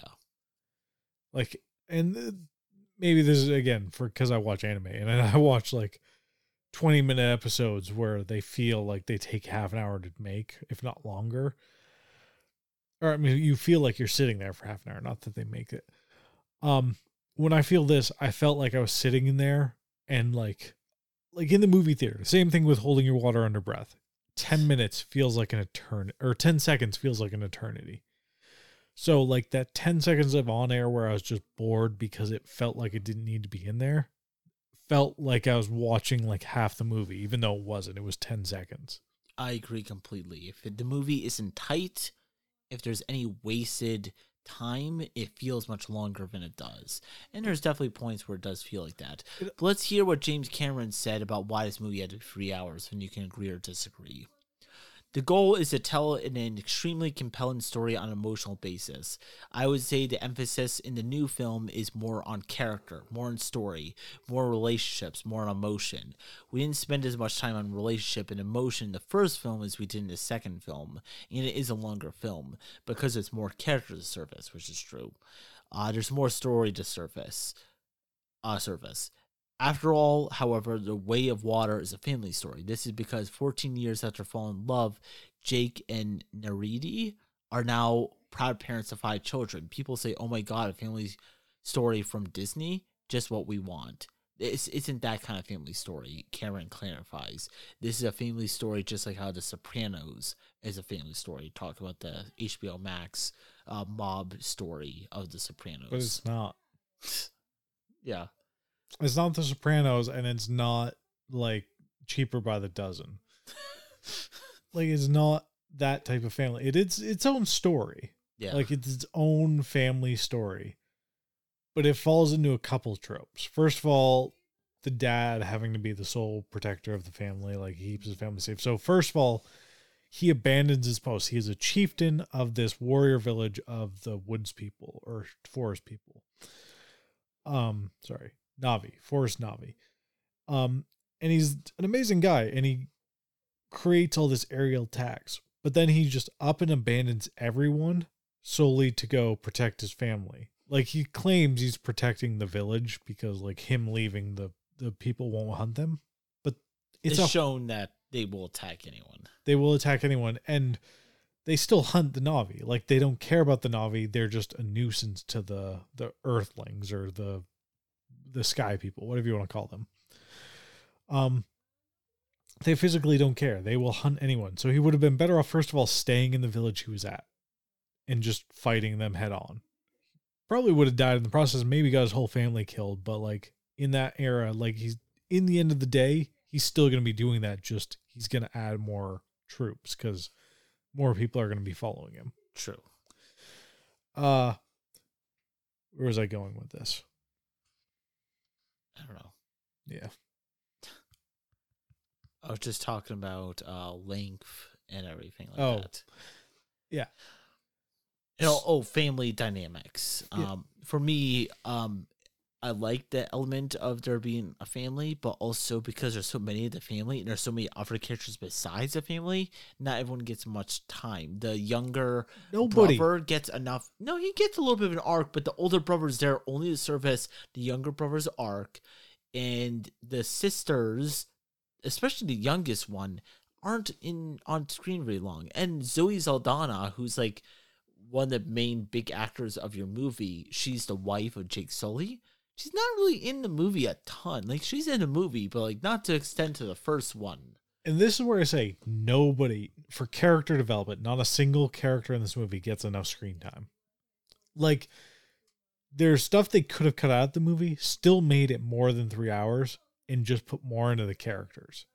Albeit, you say the second son there gets a good arc, but like, I still don't even remember his name because they say it so little. Like, you spend so little time paying attention to him. He's off talking to giant whales, which I had more interest in than this Na'vi kid. That's fair. None of them were fleshed out to an extent. Like, we know of Jake Sully from the beginning because he was U.S. or not U.S., but a world marine coming to this planet to take their resources. Like, we know a bit about him, but like, other than him, we know nothing about 90% of his family. You don't know any characters in the movie with their name. You only know Jake Sully. That's because he's like the most generic like white boy name ever. Jake Sully. Like, that's Sully, not a good action hero name, Jake Sully. No. But it's at least one you can actually kind of remember. You don't remember anyone else. Spider is the only other one. That's because it's fucking easy to remember. It is easy to remember, but also it's one of those things like they actually spend probably the most time out of every single character in this movie, the most time on him, like his relationship with his not dad. Yeah. Like, that's where they spent their time, and that was probably one of the characters I would have cared about the least watching. I don't even know the villain's name. Although the actor Stephen Lang, he's a really good actor. The character, he's a very good villain. But like, they don't mention the characters' names enough in these movies. They don't know any of their names. I don't know his name. And he's from the first movie. And he's from the first movie. It's still over. I just know him as General. Yeah. That's how much I cared about him. Yeah. And I do think he's a good actor. I think he's a good villain, but like there's not enough to like. You don't know any of these characters' names. That's an issue. Yeah, and it's visually, it's a stunning movie, and that's probably where you're going to spend most of your time is looking at all the scenes, especially the underwater, because that's where this one takes place. But it's an absolutely beautiful movie, and then everything else kind of gets lost.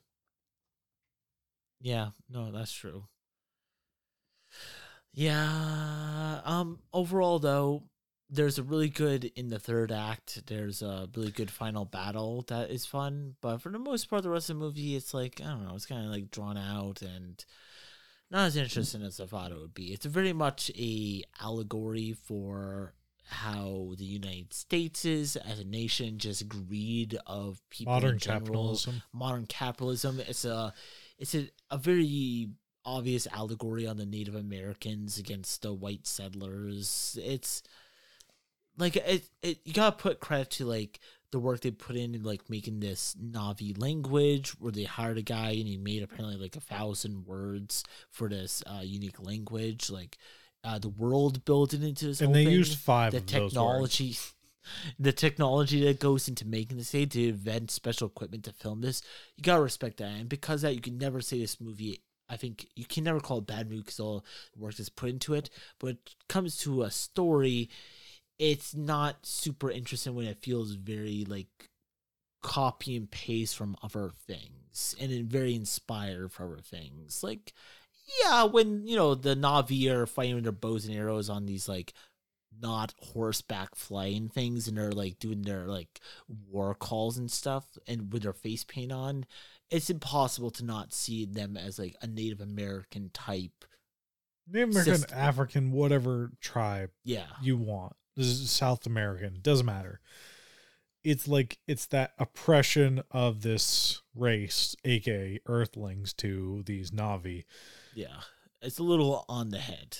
It is very much on the head. And then like there's also the other parts of the capitalism network. Like the humans come down and they just simply destroy the Earth or the planet, Pandora. The first thing they do is just torch it so they can build a base.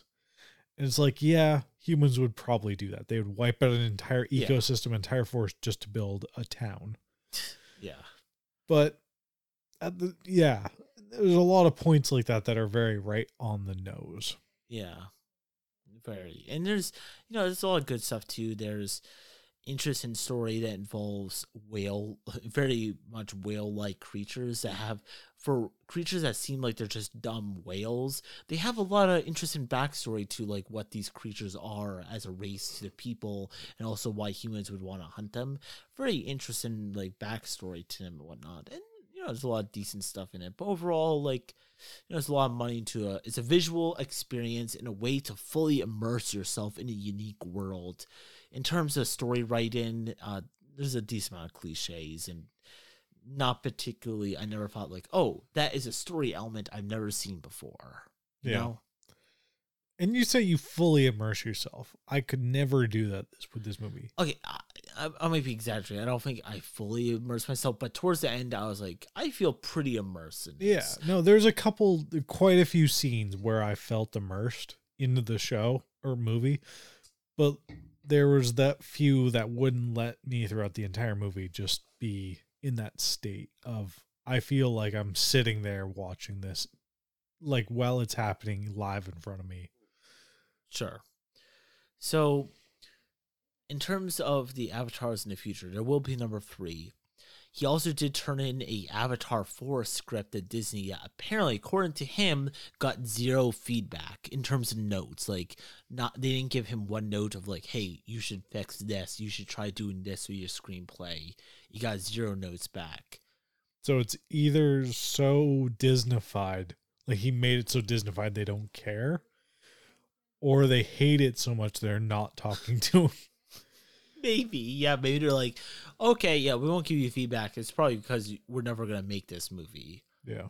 At the third one, it's going to end. And that's something he did bring up, was that they filmed Avatar 2 and 3 back-to-back, so they're both done. The third one, they're still working on it, but it's finished filming. The third one will come out, but depending on how 2 and 3 make it the box office will determine if they make the other ones. But he has plans up to Avatar 9, which is insane.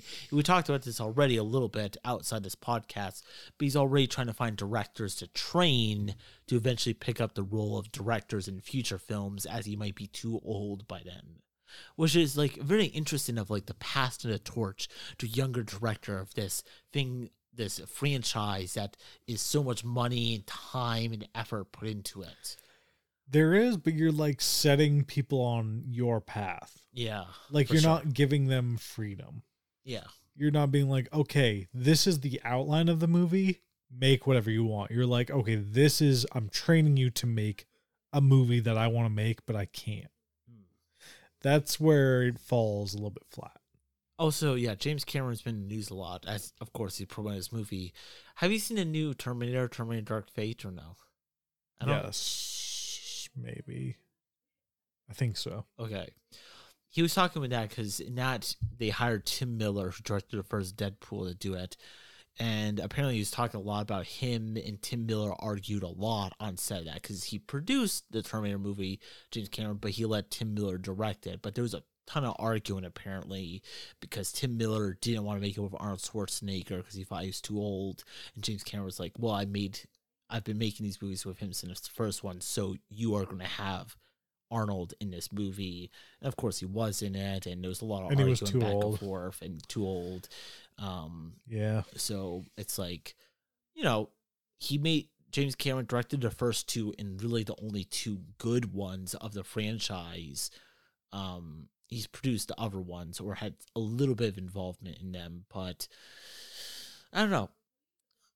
He seems to do good as a director, but when he produces things, sometimes they're not as good. Because I don't think you did, because I watched it in theaters. I think you saw Terminator Genisys, which was before that. I saw Terminator Dark Fate, which is a new one, and I hated it because it felt like a Marvelization of a Terminator movie with a whole bunch of like quips and jokes and stuff like that. Which one was Genisys? Genisys was the one where it was like a soft reboot of the first one. Okay, that's the one I saw. Yeah. I haven't seen Dark Fate. Dark Fate was the one where they brought back Arnold Schwarzenegger as an old Terminator in the original Laura Connors as Laura Connor, but like now she's like in her 60s and has white hair and stuff. Nope, never mind. That's the one I saw. Yeah. Oh, it wasn't good. Yeah, no, it wasn't, right? Yeah, it was like is that whole try hard thing. Like you want the nostalgia of the original, but like you're making you can't capture it though. No, and the actors don't want to. Like, they're no longer interested. They've moved on. Yeah. And also, they're old enough to be like, nah, I'd rather just go play the old lady in Halloween that gets killed off in 2 seconds. Yeah. Like, it's true. They're at that age. And, like, respect to them, they've done a lot for the community. So, like, none of them did a bad job. They just didn't care. And honestly, at that point, I wouldn't blame any of them. Yeah. Like, gotta let things go. Gotta go in a different direction after a while, or just, like, there's only so much you can connect back to the past with that. And, like, there, albeit I've heard, like, some of the more, I think it was Genesis was, like, one of the more recent reboots or soft reboots of Terminator, which wasn't good, but it had its own stylization. It had its own theme to it.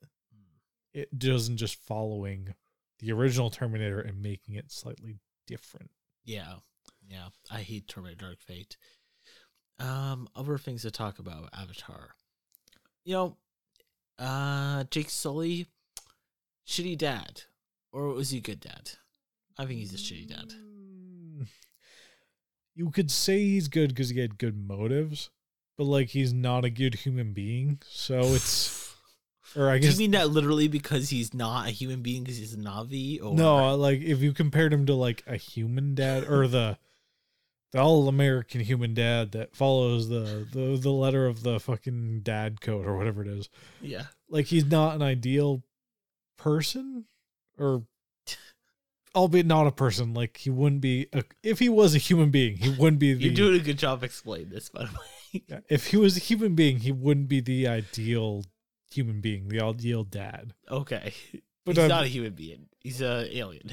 Now, but he's born a human. Yeah. Either way, he's not a great parent. No, he's not. And honestly, the mother's not great either. Yeah.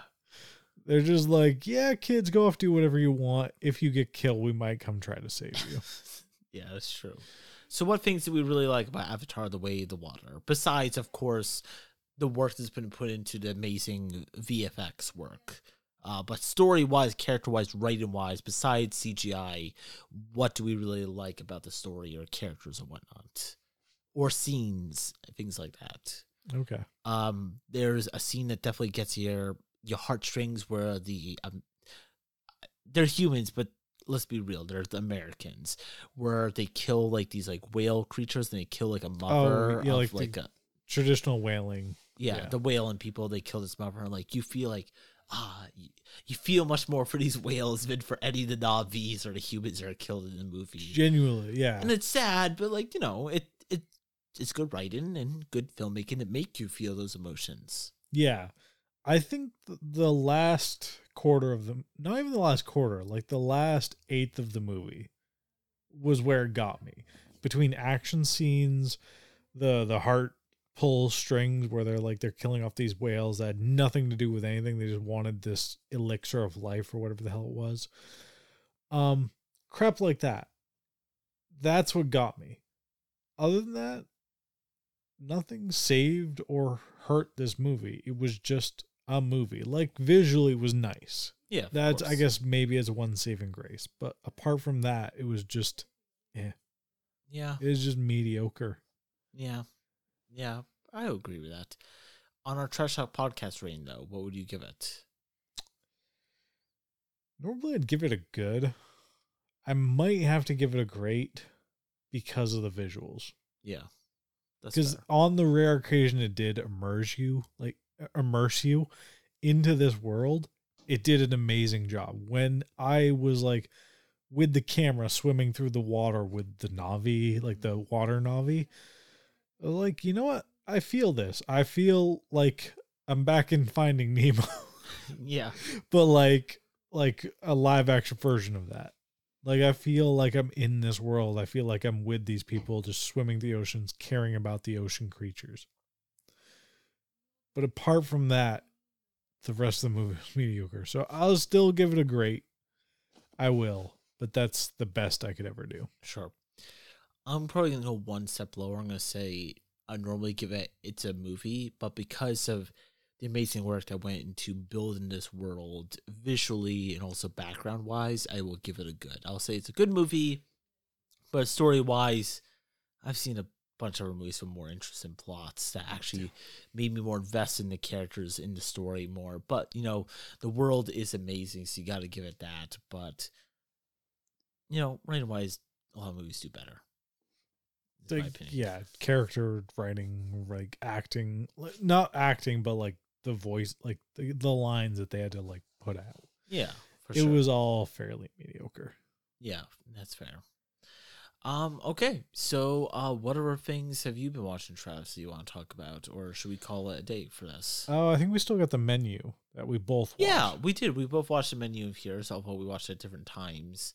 But yeah, The Menu, Anna Taylor-Joy, Nicholas Hoult. Nicholas Hoult, who plays opposite of Anna Taylor-Joy, he was actually, him and Robert Pattinson were the top two choices for the Batman, but Robert Pattinson beat him out for Batman. Because he was younger. Not the villain. I'm not talking about villain. I'm talking about the partner to Anna Taylor-Joy, the guy who paid for her to join her, the young guy. Oh, okay. The guy I felt like would be a good Riddler. He would be a good Riddler, actually. Yeah. Yeah. Yeah, he would be a good Riddler. He'd be a way better Riddler. Yeah. 100%. But yeah, okay, yeah. So yeah. Talking about the movie, though. Yeah, pretty good. I like this. I enjoyed every minute of it. Like, from the visual aspect, maybe it was kind of green, gray, yada, yada, yada. But as far as story-wise, like, that whole dive into madness. So it follows these people, and they're all relatively sane-ish. Like, they're not good people, but, like, they aren't going other ways to do crazy stuff. Yeah. But it's that whole time, over the course of the period, like, they're trying to fight for their lives. Like, they learn they're going to die, or these people are trying to kill them. So they try to fight for their lives, but they don't, like, they're not strong people, so they don't go and, like, beat the crap. Like, they don't try to overpower dudes that are, like, 6'7" and, like, 300 pounds. Yeah. All muscle. But they, like, try to talk their way. They try to buy their way to their freedom. And none of them can do it. And then they get to the point where they accept their fate. They're like, you know what? We're probably going to die. And it's that whole dive into madness. Like, you get to the point where you're like, I'm going to die. I've accepted my fate. Let's see what happens. Exactly. And I will say the end of the movie is beautiful. Like, it's scary. It's intense, but it's beautiful. Ralph Fiennes, who plays the antagonist of the role, he plays a famous chef, one of the most world famous chefs that invites everyone onto his island to participate, and he kind of turns into a very deadly game that kind of ends in a lot of people dying. He's also, Ralph Fiennes, famous for playing Voldemort in the Harry Potter movies. Of course, he was established as a great villain as Voldemort, but this is a more charismatic villain. I didn't see him as the villain. The guy, the opposite of Anna Taylor-Joy. Yeah. I saw him as the villain more than I saw the genuinely. Yeah, he was a jackass. He just invites some random girl, or I mean, prostitute, whatever she was, but invites her to come along knowing she's going to die. Like, these people are going to try to kill him and all these other people. Like, he's well aware of this, and he invites her anyway, just expecting her to die. Like, that's more of a villain arc than people who, like, plan out a murder. Sure. Of people that are, like, genuinely, like, just dirtbag people for the most part. Yeah, that's true. They are. It's a very good job of, like, making the characters all funny or likable, but they're also douchebags. And they all have what do you call it? Like, a trope. Yeah, they do. The food critics. The food critics, the washed up actor. The as they call him, a foodie, like, where you get so obsessed with what people are making that you think you can know everything in the dish. Like, you can taste the wasabi before the plate. Sure. You even taste it. Yeah. And then the kind of dickhead corpo guys. Yeah, the corpos. Yeah. Yeah, very good. And the not washed up billionaires, but the billionaires that they have more money than sense. So they eat at the fanciest restaurant, even though they don't care what the food tastes like. Yeah, they're just there for the meal. Yeah, and What do you think about at the end of the movie? Going to very light spoilers, but Nicholas Holt's character, who is like, he is like very much like bend over backwards for the main chef. He just worships him in everything he does. But the chef invites him, forces him to cook his own meal for the chef. So it's one of those things. I like food. I like the taste of food, but I could never cook on a professional chef level without years and years of training and yada yada yada. And the fact that this guy thought in his head, like he was insane enough to think that he could make a dish that would taste good to this chef that's cooked for whatever he is, 50-ish years old, cooks probably 90% of his life, thought he could make a dish off the fly that would just taste as good as something that he'd appreciate. Like, that's a level of insanity that I respect, but scares me. Yeah. What do you think at the end of them doing the s'more package on everyone? This is where I say it's beautiful, terrifying, but beautiful, because at that point, that was when all of them accepted their fate. They're like, we're going to die. And they didn't even accept it like they'd die in a nice way. Like, none of them tried to, like, off themselves, like stabbing themselves in the neck with a fork or something. They accepted that they were going to burn to death. Yeah. Which is a terrible way to die. That is painful to the max. You're screaming in agony before you die. Yeah. And they all accepted that. They accepted they were deserved to burn in hell before they go to hell or whatever awaits them. Yeah. And it was beautiful, like in beautiful scenery. Like when you see the chef in the center of the floor and he literally goes up in flames. Albeit it's probably like a million CGI or whatever scenes cut together. It's incredible how they do it. Like, I take the CGI in this movie, albeit there's minimal of it, compared to like Avatar. Yeah, that's fair. Yeah, it's more mixing of live action with only the CGI is used only when it's needed to. Yeah, and it fits in well because it's like minimalistic. It's fire. Yeah, like the CGI fire is probably one of the semi-easier things to make. Yeah, I would assume so as well, yeah.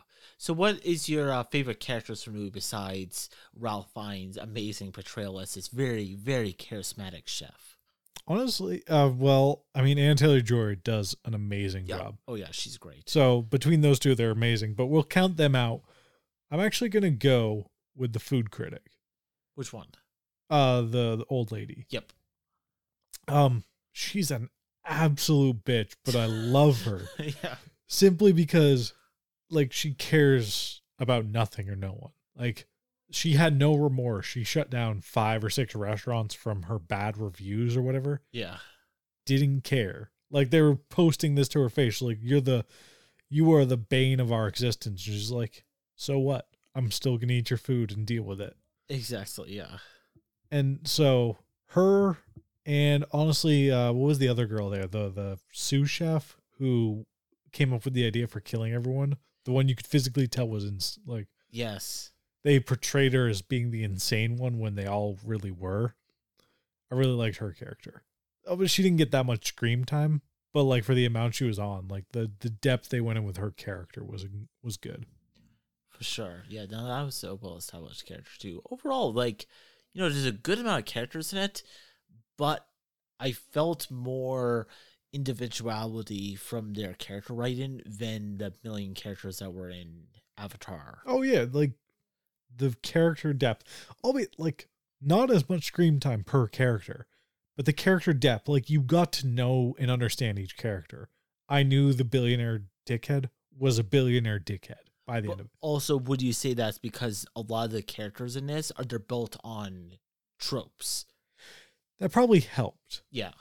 But like, so if you look at Avatar, the water Na'vi chief is built off a trope of an island chief from the Pacific Islands. Yeah. For example, let's just say Hawaii, but not Hawaii. Yeah. He's built off that trope. I can feel no connection to him. Oh, maybe it's because he's an alien. Yeah. But I feel no connection to that character. But this dickhead actor who's played in like half a dozen B-rated movies and is not a great actor, but needs the money, so he just keeps acting over and over and over again. I feel a lot of connection to him. Yeah. He was good. I know nothing about his life. Like, he could have made the worst or best movies because actors have a range. Don't know nothing about him, but I felt more connection to him than I ever did to the water chief. Yeah. Chieftain, whatever you want to call it. I think that's a good thing to bring up. And of course, you know, the actors in Avatar are all masked by CGI. Kate Winslet is in the movie, but you'll never recognize her just because of the sheer amount of CGI that's put on her face.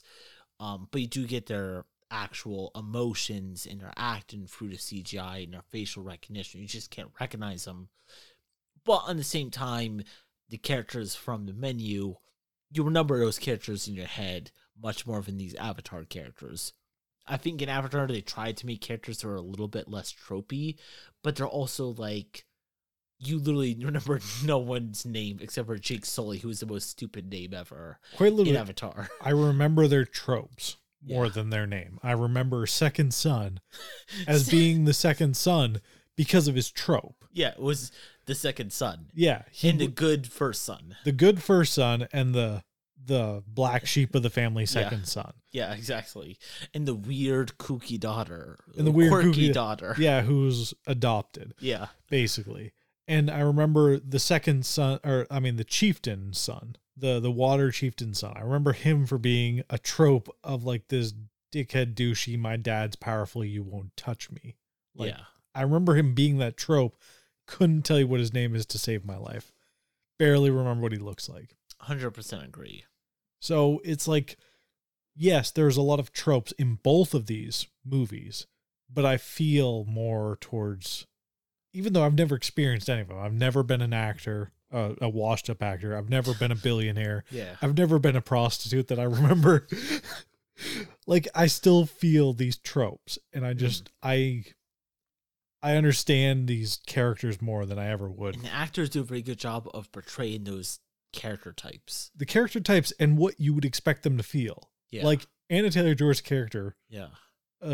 Escort, prostitute, whatever. She's seen some crap. Like, she's dealt with more crap than any of these like rich dickheads. Yeah, 100%.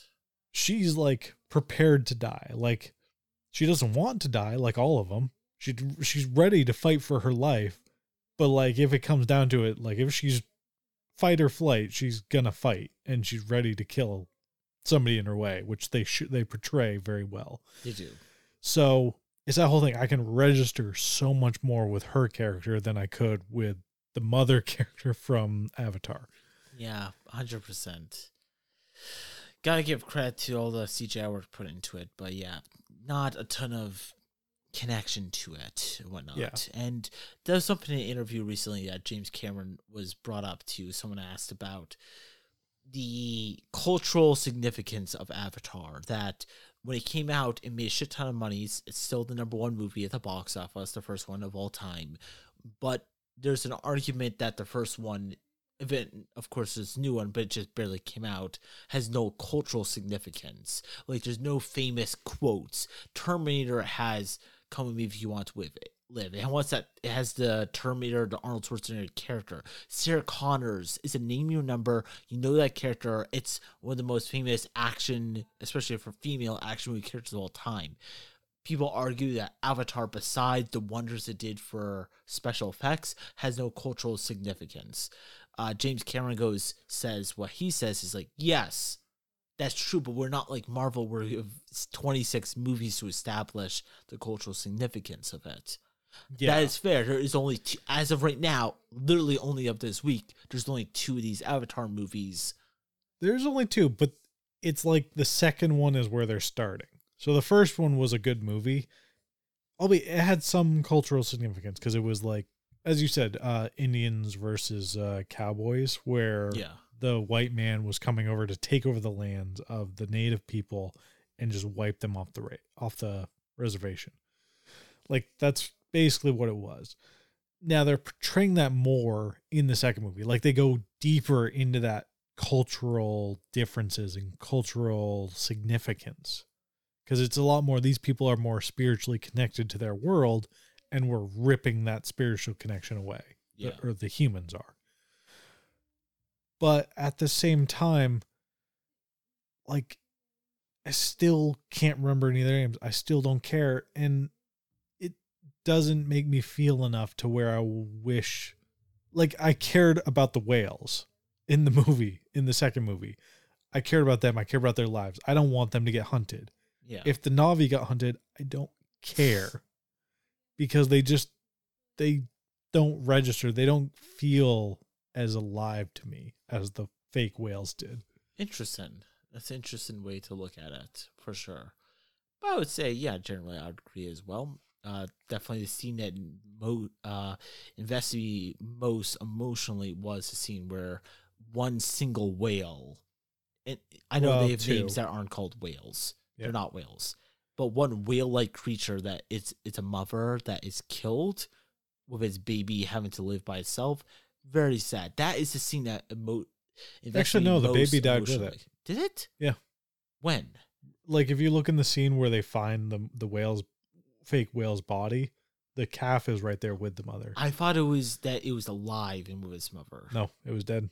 Really? Yep. That's so sad. It gave up on life because, like, its mother was not there to take care of it, and that's fucked up. In the animal kingdom, most mothers wouldn't take care of a child that isn't theirs. Yeah. But yeah, and yeah, that got to me the most, like you said, because I just felt so much more to those fake CGI animals than I did the fake CGI native human being type characters or creatures. So yeah, it's a very good take on it. I just wish I could have felt some more emotional connection to it.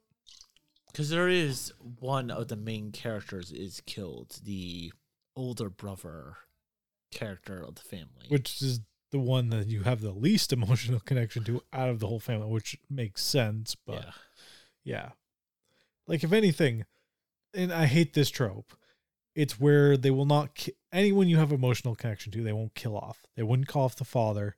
No. Even though I really don't know the mother that well, they won't kill her off because she's an emotional character. Like, if she died, the whole family is like fall apart.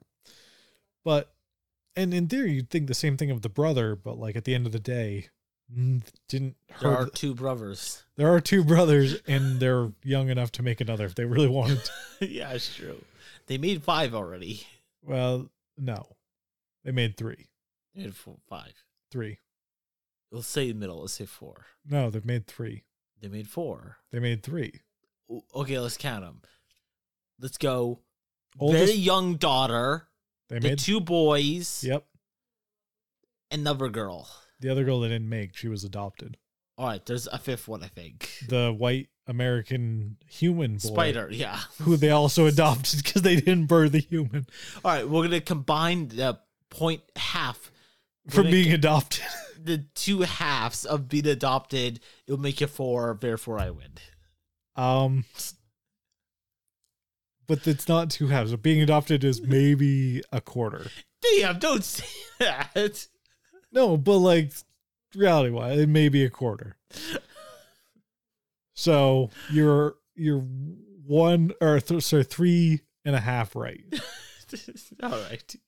Well, regardless, their percentage of how much they beat as an actual child aside, I don't know what the point was. Oh, how much we cared about the kids. Not much. No. Although I was interested in seeing more of Sigourney Weaver's younger version of her character. It was interesting. They're having like a 60-year-old woman playing a character that's supposed to be like 14 or so. I really was interested in her because she seemed to have some power to the force. She was able to control like animals and fish around her. And she's literally on the poster. On Letterboxd, she's the main character on the poster. There's only her head and that's it.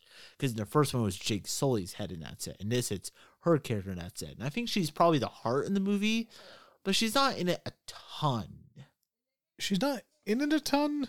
And also, my biggest thing with her character is it's Sigourney Weaver's relatively older voice voicing a very young character, and it does not match. It's kind of the same thing with the general guy. It's a very older guy's voice trying to voice a younger, even though he's not that much younger, but like a younger version of himself. Yeah, that's fair.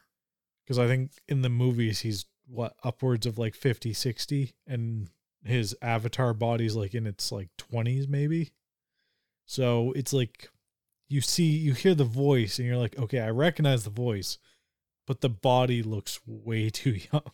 Yeah, way too young for what the voice is coming out of you. Yeah. And that was both of those characters. That was my biggest problem with both of those characters. My problem with Spider was that I felt like he didn't do enough. Like he was just there to like fuck shit up. Yeah, like he never, when it came to his dad character attacking all these people, he never tried to stop him.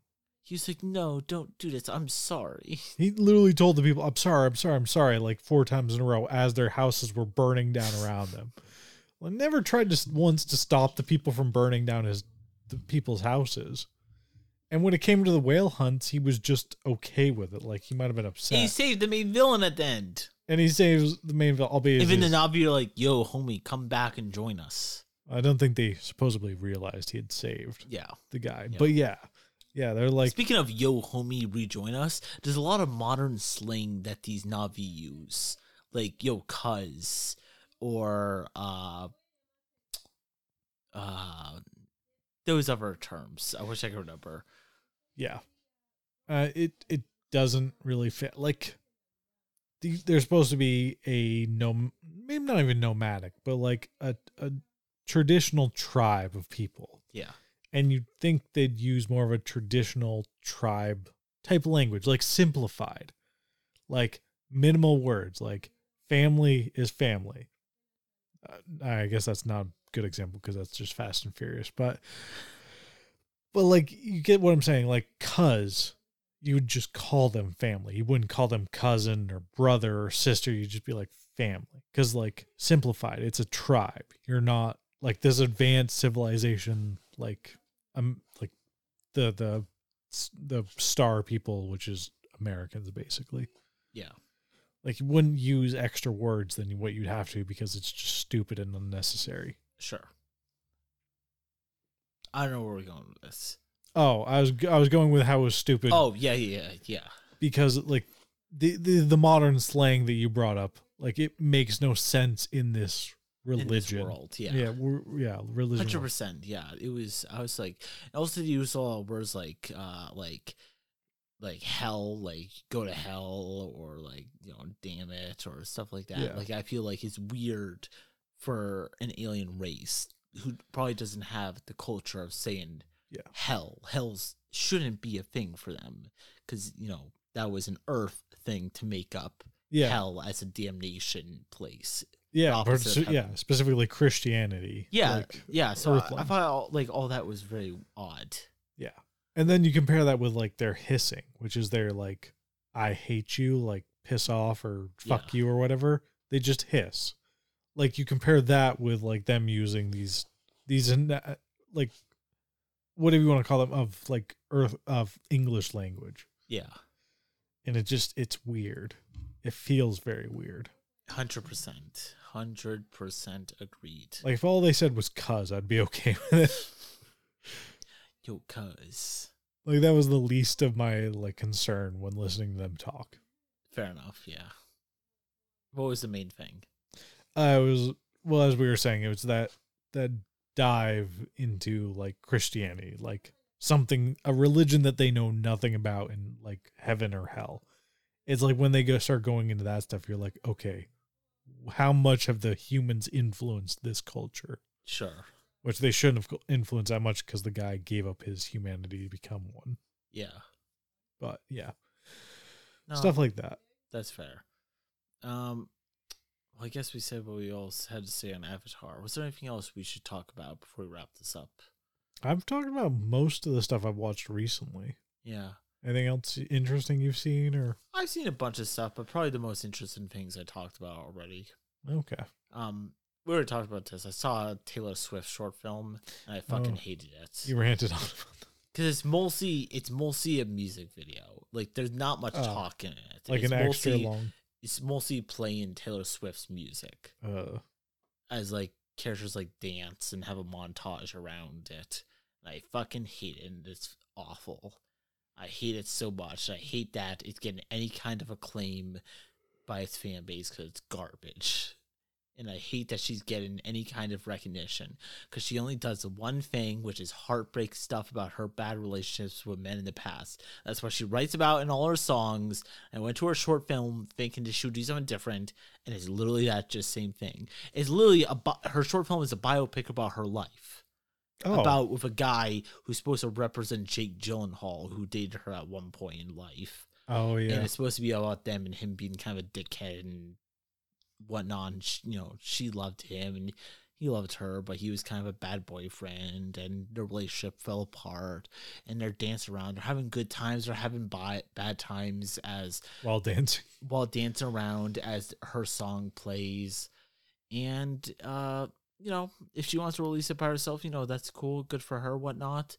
But I hate that because of how famous she is, she's getting like people are like, oh, at the Oscars this year, she should get like best short film, live action short film, which is a category, and she could win just because of her notoriety.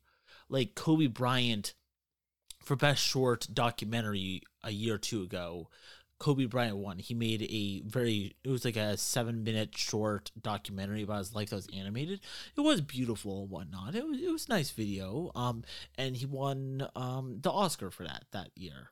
It was good, but like there was probably things that were made that year that were a lot better. But he had the fame. Putting Kobe Bryant that name puts it up ahead in a category that is not really famous. Like not a lot of famous people submit for best short documentary. Same thing with, I'm gonna be upset if fucking Taylor Swift wins the Oscars this year because it's a garbage film, and I'm upset that she's getting to direct a feature film because it's probably gonna be an hour and 45 minutes of her doing an allegory for her past relationships, like her songs and like her fucking short film. I fucking hate it. I will admit, none of the music videos I've ever seen of hers have been good. Yes. So I hate that she's getting the recognition. I told you already, but she was put on the Varieties, Directors on Directors, where she had a conversation, like a 25-minute conversation with Martin McDowell, who's a real director of movies, not short films. He's made multiple, and they're amazing, especially his newest one he's on press, doing press work for. She does not deserve the recognition to sit there and have a conversation with him on a directors on directors conversation. Put any other director there. But the thing is, those other directors, they're not as famous as Taylor Swift is the thing. True. Even if they're actual directors and they're talented directors, they're not as famous as her. So she gets to get there and sit with Martin McDowell. Yeah, like you'd literally have to put Zack Snyder to have the same fame level as Taylor Swift. Yeah, I would prefer Zack Snyder, even though his movies, well, his movies deserve it much more for Taylor Swift. I'm going to say that. Fair enough. But no, it's very frustrating. That's all I'm going to say on that. Okay. Yeah. Well, thanks everyone for listening to this special episode. 100 episodes, baby. We did it. 100 episodes of Trash Talk Podcast. A whole lot of things happened over those 100 episodes. A lot of good stuff. A lot of bad stuff. A lot of good times. A lot of interesting stuff. A lot of interesting stuff for sure. Thanks everyone for listening to this longer than normal episode. Next time, whenever that happens, will definitely be a normal episode. But this, we want to have a special episode to just rant and talk about the things we've been watching recently, and especially give time for Avatar to talk about it as well as everything else. Yeah. Any last thoughts, Travis? It's been fun. Like, I'm not to say this is the end or anything, but like this has generally been enjoyable and some solid movie, like some completely crap movies, but some solid movies as well that we talked about. Talked about a whole lot of cool things. Yeah, a lot of bad things too. I have an interest in to see what comes next for sure. Thank you everyone for listening.